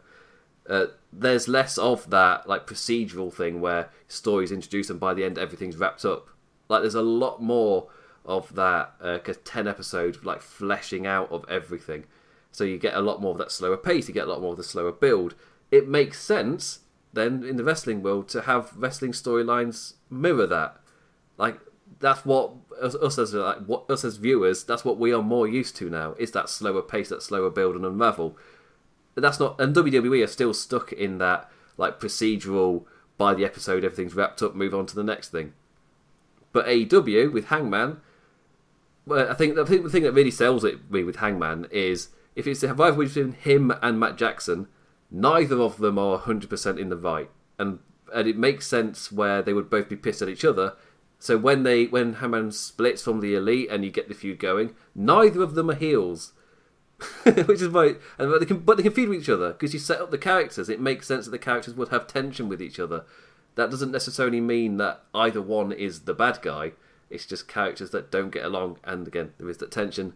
But that's why kind of doing the long build really does work. And it just sucks that you don't see it in WWE, but Hangman Page's story and arc is a fantastic example of that long-term storytelling working. But if you compressed his angle, it would just feel like a heel turn, and they would probably end up leaning into it. When the way they're doing it here, it will be totally understandable when he splits from the Elite because they've shown you the tensions, they've shown you the reason why him at times trying to blend in there and then at times like sod it and giving up, or he'll come out and help but he's not happy about it. It's like, it's just, there's so much to it. I love it. It's just, it's just how to do it. Or if there's a swerve and he's not the one that leaves the Elite, then it'll mean so much more too. Yeah. And he was like, no, look, I was loyal all along. And it's Cody, evil Cody. It all wraps up. It all joins. Or Nick. Nick's too. We can't have evil Nick. That doesn't work. Can you have evil Kenny? I don't know. I mean, you've seen him in New Japan, but against the Elite, would Evil Kenny work? Unless Kenny says he's doing it for the Elite when he kicks him out, and Matt and Nick Jackson aren't happy with it. Again, proof the storyline is good. I'm coming up with other roads, and I don't mind if they don't happen, which is because I like the way the story's already going. Just the building friction, I guess is a better way to put it. Tensions and friction, rather than just I'm the baddie now. Okay, just, cool. I guess you're coming out in black and with a new twang to your theme. But yeah, right. Yeah, it's fair to say neither of us were really super pleased with this title match because we've gone straight back to how great Hangman Page is. The final comment is the title itself. How it currently looks, not great. It has been, I can't remember who, I think Tony Schiavone said, it is going to be gold and red, but they can't get the gold done, so this is the unfinished title, which is also quite funny, because that means that they've built up a tournament for somebody to win a title that's not finished, because they couldn't get it done, because of the lockdown, so they weren't able to get the gold plating done. So, I didn't even hear him say that, so, yeah. I think they tried to make it look like the old WCW TV championship, but it came across like really looking like a toy tin piece of shit. Well, the two comparisons I saw were the NWA. Oh, did they have a TV title? Am I being stupid? They did. They did. Was that red? Yeah, it was silver and red. Yeah. So I saw that one, and the other one was the Toy McDonald's Wrestling Championship. So they were the two comparisons I saw. You put those two together, and then you get the TNT Championship. Opposite ends of wrestling prestige, I'll be honest. It's just, I don't quite think the McDonald's Championship kind of got the light it deserved. It's just, I didn't even know there was one. I think it's just a toy. That was never really a genuine thing. But someone brought up the NWA title, and then someone else just like, I mean, it does look like the McDonald's one as well. So yeah. Anyway, we've got two more matches to talk about. Well, we've not really talked about the Women's Championship in Full Length either, but we'll get on with the bloody next one. Penelope Ford with a battered and bruised Kip Sabian with crutches and bandages all around him. That was fantastic. Versus Chris Statlander. And my quick review for this one is another solid mid-card match. Just, again, like MJF versus Jungle Boy, for me it was showcasing two young talents who have obviously got a lot of potential, and they had a solid match. Didn't need to be anything more than that. Wasn't anything less. Bravo. Agreed. Yeah, I mean, it was exactly what you just said. I mean, I think this could have been a blockbuster if it had been been Chelsea Baker out there, along with Statlander. But since she was injured and Ford had to fill in, I mean, I think Ford's very good, but I also think that she just hasn't had enough experience to be able to be sensational yet. And plus, there wasn't that personal thing there would have been if Baker had been able to be out there. So what could have been, I think, an outstanding match ended up being a solid mid-card match, which is perfectly fine. I do wonder why they kept this match on the card. Like, I mean, I don't understand, why if this match couldn't be the match they planned, why not move this one to the buy-in and then put the number one contender tag match on the actual card, since there wasn't a tag match on the actual card, I would say after watching the matches, this one belonged on the card more than the tag match in terms of quality, I think. Okay. Because Private Party were a bit rusty. Because they're Private Party in that similar position where they've obviously got potential, just lacking that experience and that kind of shine and kind of smoothness to everything that they're doing, which obviously just comes with experience. And yeah, these two are obviously in that similar boat where just getting the experience is the thing, because they're clearly really good. They've clearly got the words to finish Matthew's sentence. They've clearly got the talent. The goods. The goods. Thank you. And yeah, it was a solid match, and they, as far as I know, there weren't many botches either. Which again, for the style of match they went for, is pretty impressive. As in, they were like reverse Ranas and I want to say destroyers, and the Big Bang Theory pile driver thing that Chris Statlander does as well. It all looked devastating and all was sold pretty well. Yeah, thumbs up. Good match. Yeah, Penelope Ford, like, and I Penelope Ford reminds me of like a lot of early Trish Stratus, but I think that she's got more potential than Stratus is, like athletically and just in terms of like youth on her side. So I think that she's going to be like a really really strong performer in a couple of years. Oh yeah, definitely.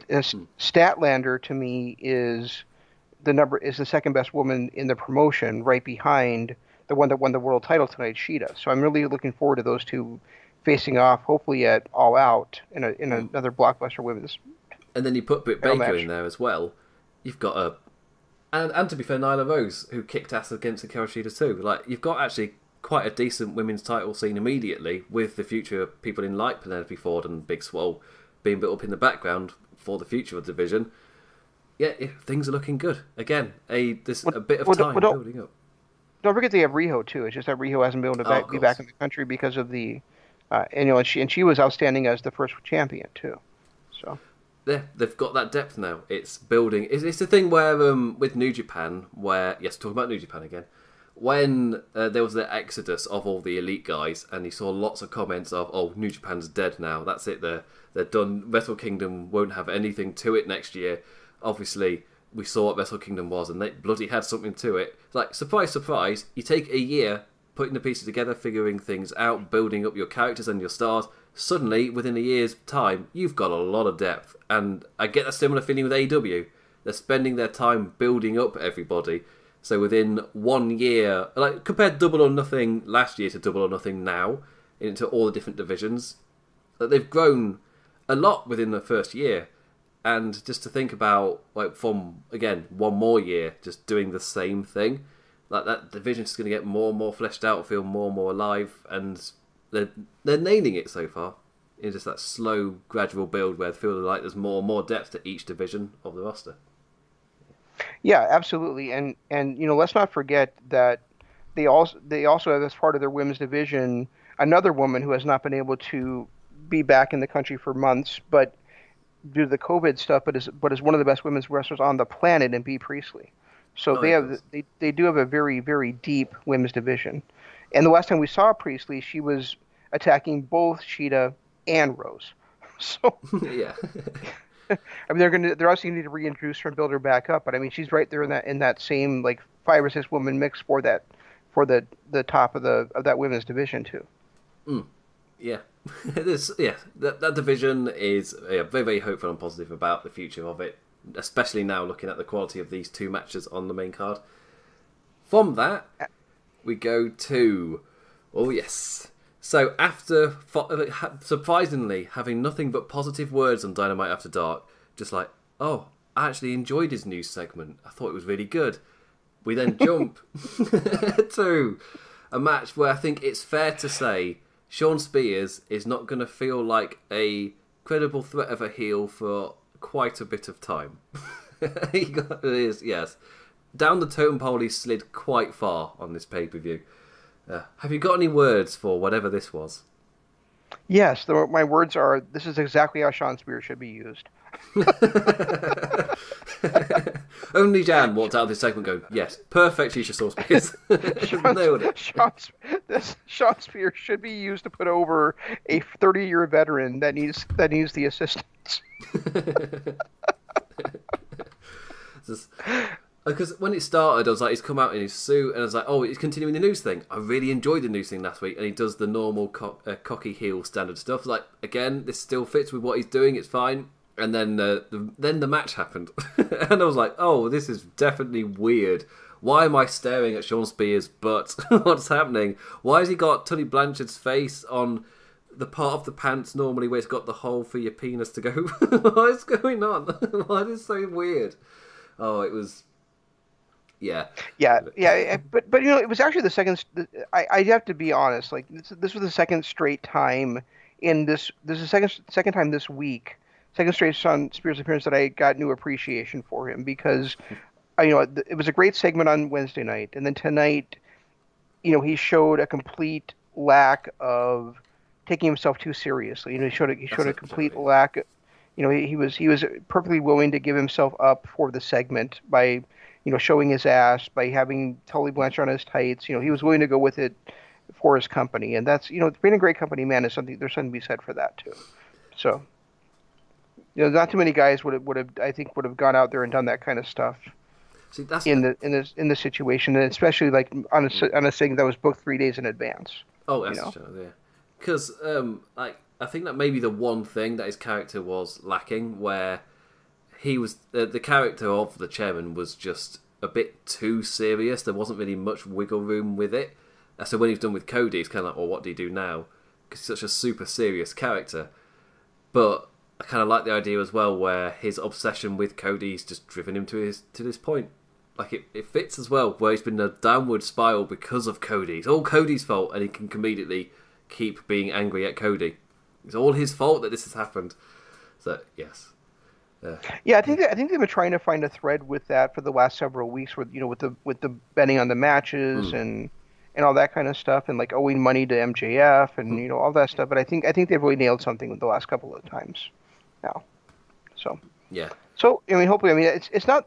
I'm always going to change my mind on somebody and start liking them, but I just have never seen anything in Shawn Spears. So that's just me. I think in terms of his AEW like character, the time that I generally thought, oh, they might be onto something here, I think it was like Fyter Fest or one of those ones, but it was the same location as this pay-per-view.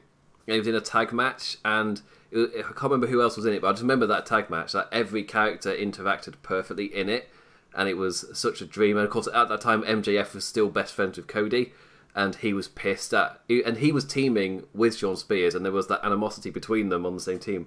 And that match I thought was fantastic. It was great, and I thought Shawn Spears with his character fit in the world, and the world felt alive, and it was it was a good match as well on top of it.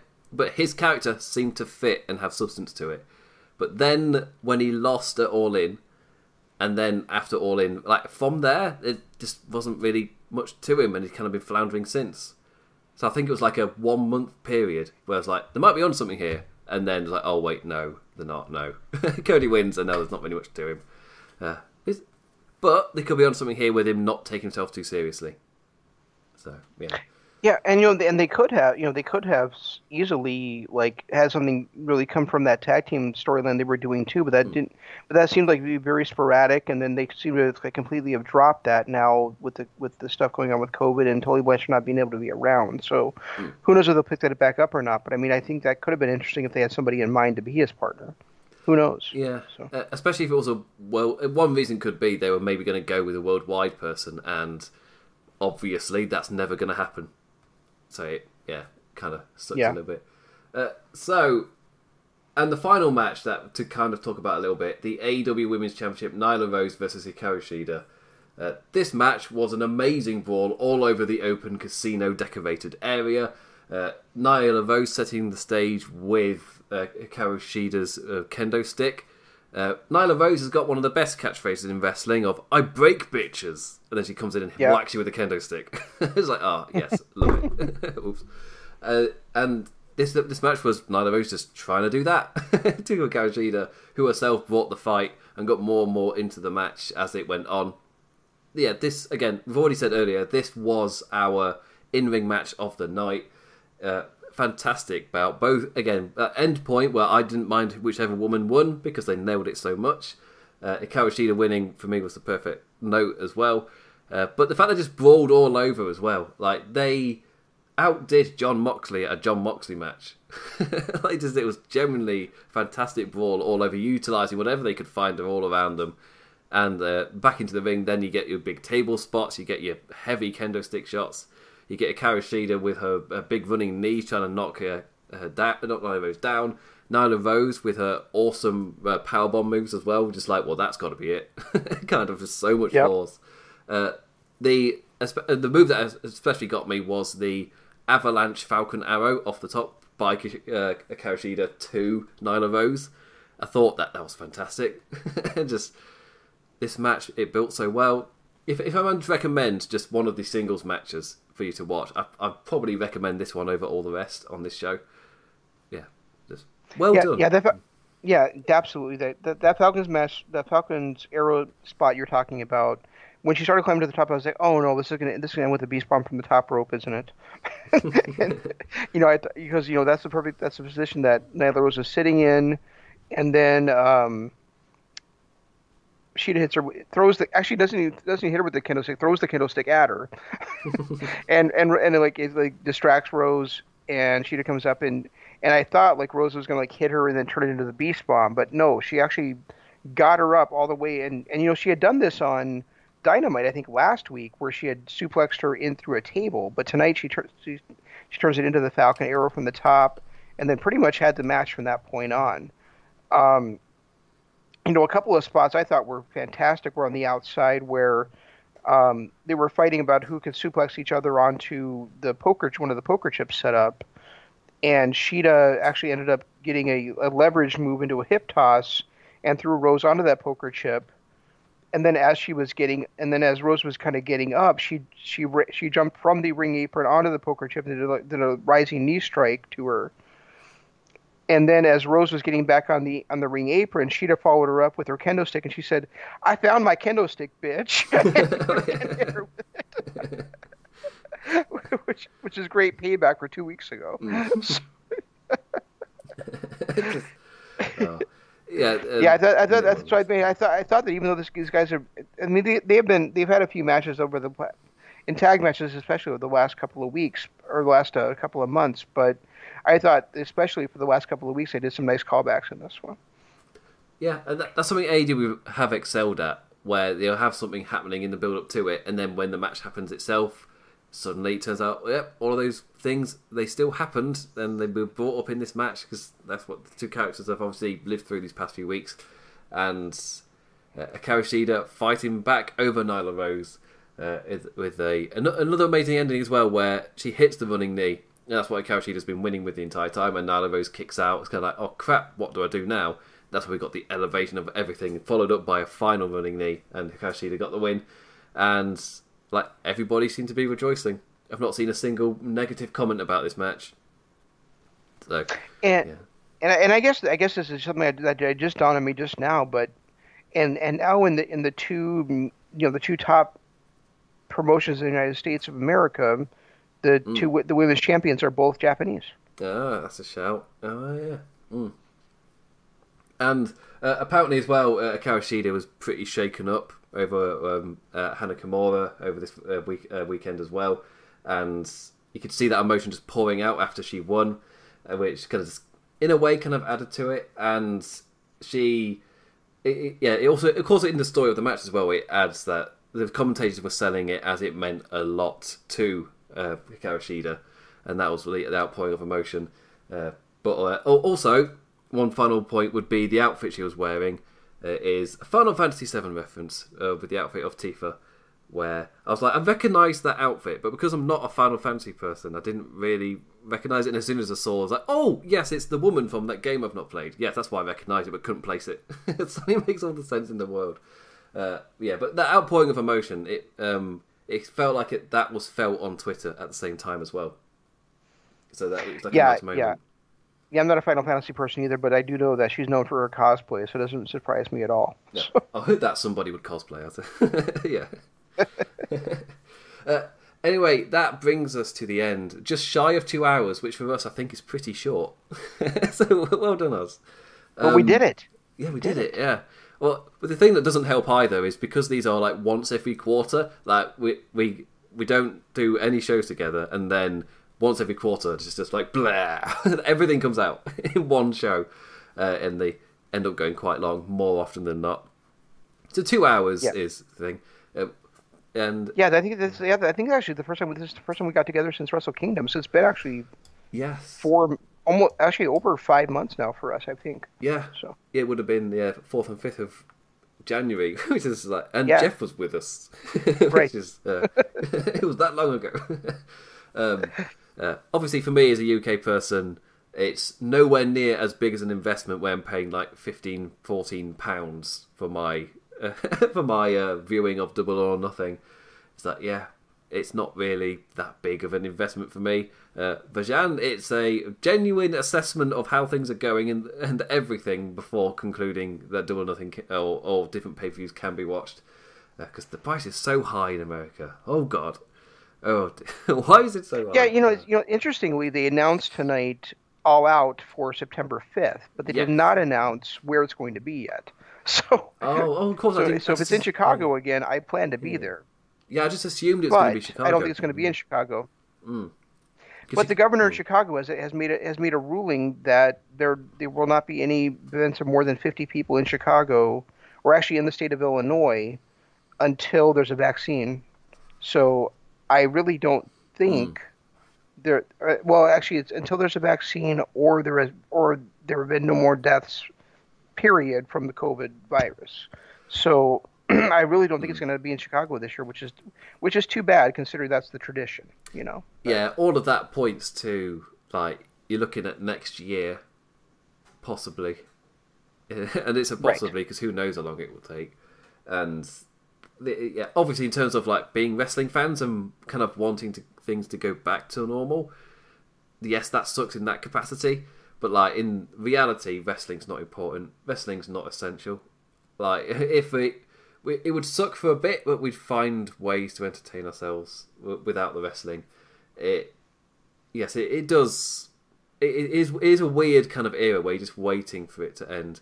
The bright side is AEW's format fits this era relatively well. Dynamite's easy to watch. The pay-per-view was damn easy to watch. This absolutely flew by, and it was longer than anything WWE's put out. This was a normal length of like a 4-hour, extremely long AEW pay-per-view.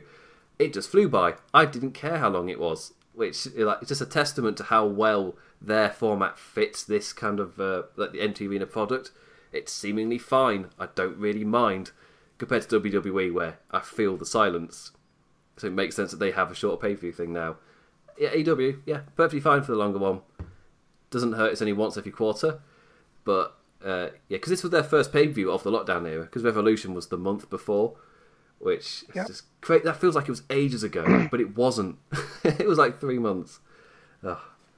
Well, no, right. It was only a couple months ago, but it was entirely different world at that time too. Yes, it was. Yes, that's a good way of putting it. Yeah. So yeah, it looks like we'll be once again looking at an empty arena show for AW All In, wherever it is. Of course, who knows how things have moved on since then? Because it's quite with it being every quarter, it's quite a long time between each one, and things are changing every day. Never mind, like 3-4 months from now. So who knows what will happen? But maybe we'll have a show to cover, or whatever. We're talking about 3 months and 11 days from now. So Yeah, where like in this world that is like a lifetime because again, time's a vortex and things are changing so rapidly that it's really difficult to remember what's happened on what day, and you just kind of get a bit confused. This is just, and then last year starts to feel weird as well because they're like, God, that feels like it was ages ago, but it wasn't. It was just a few months. It's so yeah, it's all getting difficult to definitely keep on top of. But anyway, thank you for listening to this. Thank you if you are still listening for some reason at this point. You can you can follow me on Twitter at the Damn Implicat. You can follow Jan on Twitter at Zamman LOP. You can hear Jan on the shows. On Monday, we will be doing Kingdom of Honor. We're talking about. I'm sorry, don't. That's Tuesday. I lied. Tuesday, Kingdom of Honor. Last time we were doing the show, last time we did the show, we were still doing shows on Mondays. So that's Yes, how long it's been. We're doing a Tuesday night Kingdom of Honor. We'll be talking about Turning Point 2005 for Impact, or TNA at that time. And then on Wednesday, we'll be back with you with more Dynamite After Dark, talking about this show tonight, and then also we're actually doing a live broadcast during Dynamite this week. Yeah, so a live watch along if you're up for it. I'm going to be sleeping. I don't watch Dynamite live. I'm not crazy. Also the previous episode of Kingdom of Honor is live on the LOP YouTube channel for Genesis 2005. So you've got access to Genesis 2005. You've got a nice little piece to go along with it as well.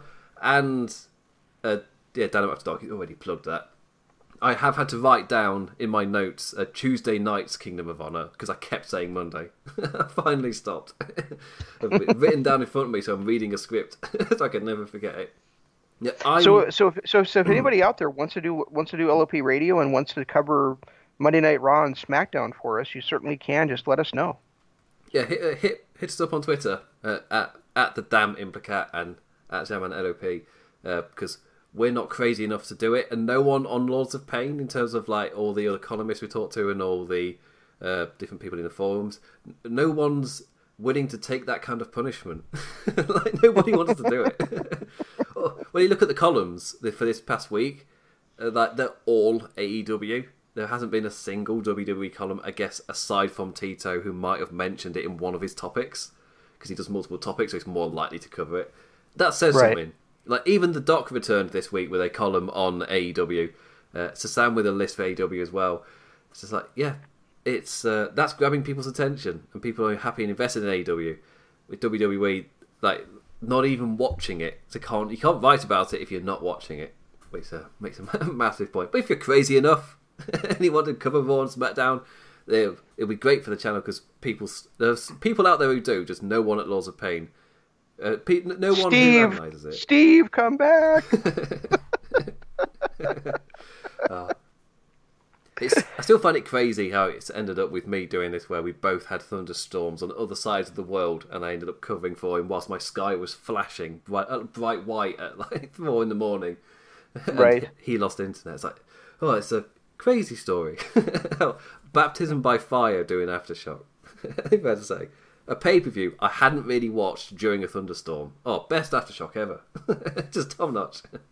So I'm live every Thursday with Imps LOP Radio Adventure. I think on YouTube I just call it Imps LOP Live or something like that, so it doesn't take up as many words.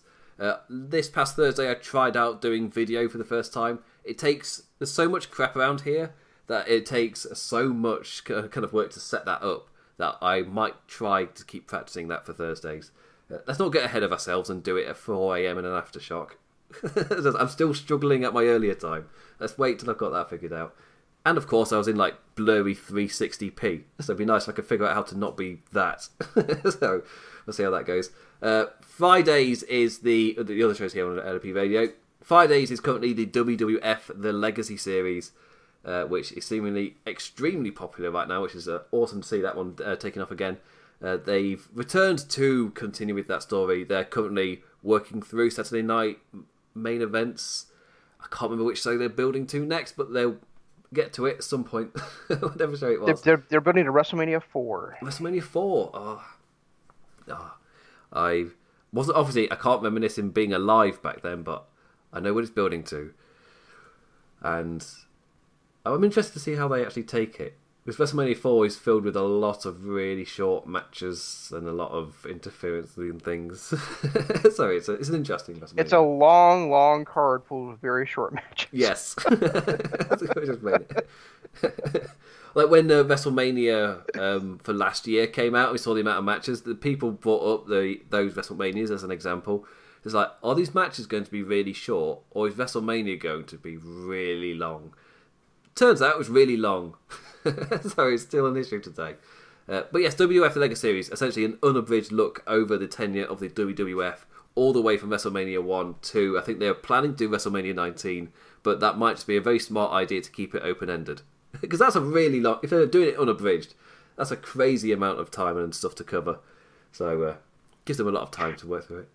Well, they can't keep it, they can't go past that because they're covering the WWF The Legacy. They're not doing WWE The Legacy Series. Oh yeah. So they're stopping when WWF stops. Yeah, I was just thinking, will they ever finish the Legacy series? If it's that amount of work. It's a genius idea because there's so much content, and eventually you'll hit Raw, and then Raw and SmackDown. You have to watch those as well. In those final years, might take quite a long time. I don't think they'll do that. They didn't watch the Nitros for WCW, so I don't think unless there's like a big event, they're not going to watch Raw or SmackDown. Ah, okay, so not quite this level they're currently doing. It's more sparse in the Hogan era, so it's a bit easier to do. Saturday's reserved for AEW Aftershocks, Sunday WWE's Aftershocks, Tuesday Kingdom of Honor, and then you're back with me. I've already plugged all this. Also on the channel, on lawsofpain.net, I'll try this one again. On the Laws of Pain YouTube channel, we've also got the All Night Long Wrestling podcast, which is bringing us interviews with various wrestlers and people who associate with wrestling, and straight up coverage like we're doing here. And there's the Quick and the Painless wrestling podcast as well. I can't say that pro wrestling at 7:10 in the morning for some reason. Matt does not want to say that. Which is also up on the NOP YouTube channel as well. Thank you for listening. With that, Jamman says, long days, pleasant nights, and Imp says, Going to bed. It's the first time in the morning. With that, I say thank you for listening. For the people on YouTube, like, subscribe. That people on the podcast, rate it 5 stars on whatever thing you're listening to. I mean, iTunes is the one that really helps us, but most people don't listen. Most people listen on something else, so rate it on whatever you're listening to. So, yeah. The chat, the blooming chat. Before we sign off, we are live on YouTube. Different YouTube channel, Jenny from New York said, MJF is the best heel in AEW. Matthew Gillingham, who's posted, I've butchered that name. I can't say pro wrestling. Cody, no. Cody is the best heel in AEW. Cody's the best AEW. Matthew feels like it is Pac. What do we think? Pac's promo this week was really good, putting over Phoenix. Just a shame that that is UK bias, obviously. He's being English. So you think it was Cody? Just cause he's so good at it, people are cheering him. He's the best heel. He's so subtle, you know. Phoenix being injured was a big disappointment for me. Phoenix is my guy. So I think, who is my definite favourite heel currently in AEW? I mean, the one it really probably is Pac to me. Yeah, Pac's amazing. MJF is also amazing. I guess the one I've been enjoying the most regularly on television each week has recently been Britt Baker, because she's just been so entertaining, just coming into her own as the role model, which is nothing to do with Bayley. The only similarity, I don't. Whenever I've seen it, I just kind of feel like, well, I guess on the surface, if you don't look at the context of either performer, because Bayley's not really doing "I'm a role model" gimmick, so it's a bit odd, whilst Britt Baker's properly leaning in a different direction. Like it's and isn't it amazing that that Chelsea Baker's in the women's division? She's, which has been the best part of AEW for now 4 weeks running. Yeah, and it kind of leads itself to that. I would say as well that Pac and MJF are both absolutely fantastic, and it's kind of been like it's more like specifically these past few weeks. Britt Baker's really been the thing that's been entertaining me the most each and every single week. I think she's absolutely brilliant. But MJF and Pac both also get reactions out of me every time. Just like we don't see Pac right now, we're not seeing him, and that sucks. It's just having to cut promos from rainy Newcastle, which is not the same as being there to taunt somebody and call them a bastard or something. Whatever insult he uses. I also want to throw this out, that depending on the week and how bad he is, JR is a pretty good heel too. He knows, nowadays he seems to know there are lines he shouldn't cross, but he doesn't quite know what they are, so he's being overly cautious. It's just like when he's starting prefacing statements. Well, one line he should definitely stop crossing every week is calling Jungle Boy Jack. Oh, he keeps calling him Jungle Boy Jack. Yeah, just. I mean, I don't know if it's the worst thing in the world to just calling him Jack Perry. Just so that when he maybe possibly moves past the Jungle Boy gimmick, when he's like, again, we're talking about 5-10 years from now. When he moves past it a little bit, would he be Jungle Boy forever? What happens when he turns into a man? Would it be Jungle Man? Well, that's what. Well, yeah, but that's what JR says. But at the same time, you don't do that with any other character. You don't say You don't say like Luchasaurus Matt Rivera or whatever the hell his name is. So he is a dinosaur. He is an actual dinosaur. Oh, I didn't realize that. Okay. Yeah, if you've not seen his Twitter, he's a genuine dinosaur. He knows other dinosaurs. How else would he know other dinosaurs? Anyway, with that, Samuel's already signed off, and then I remembered about the chat, so I was kicked up all over again. Anyway, I will be back on Thursday. Jen will be back on both Tuesday and Wednesday. So with that, I bid you adieu. Jen's already said goodbye. I can say goodbye myself. With that, I bid you adieu. Adios.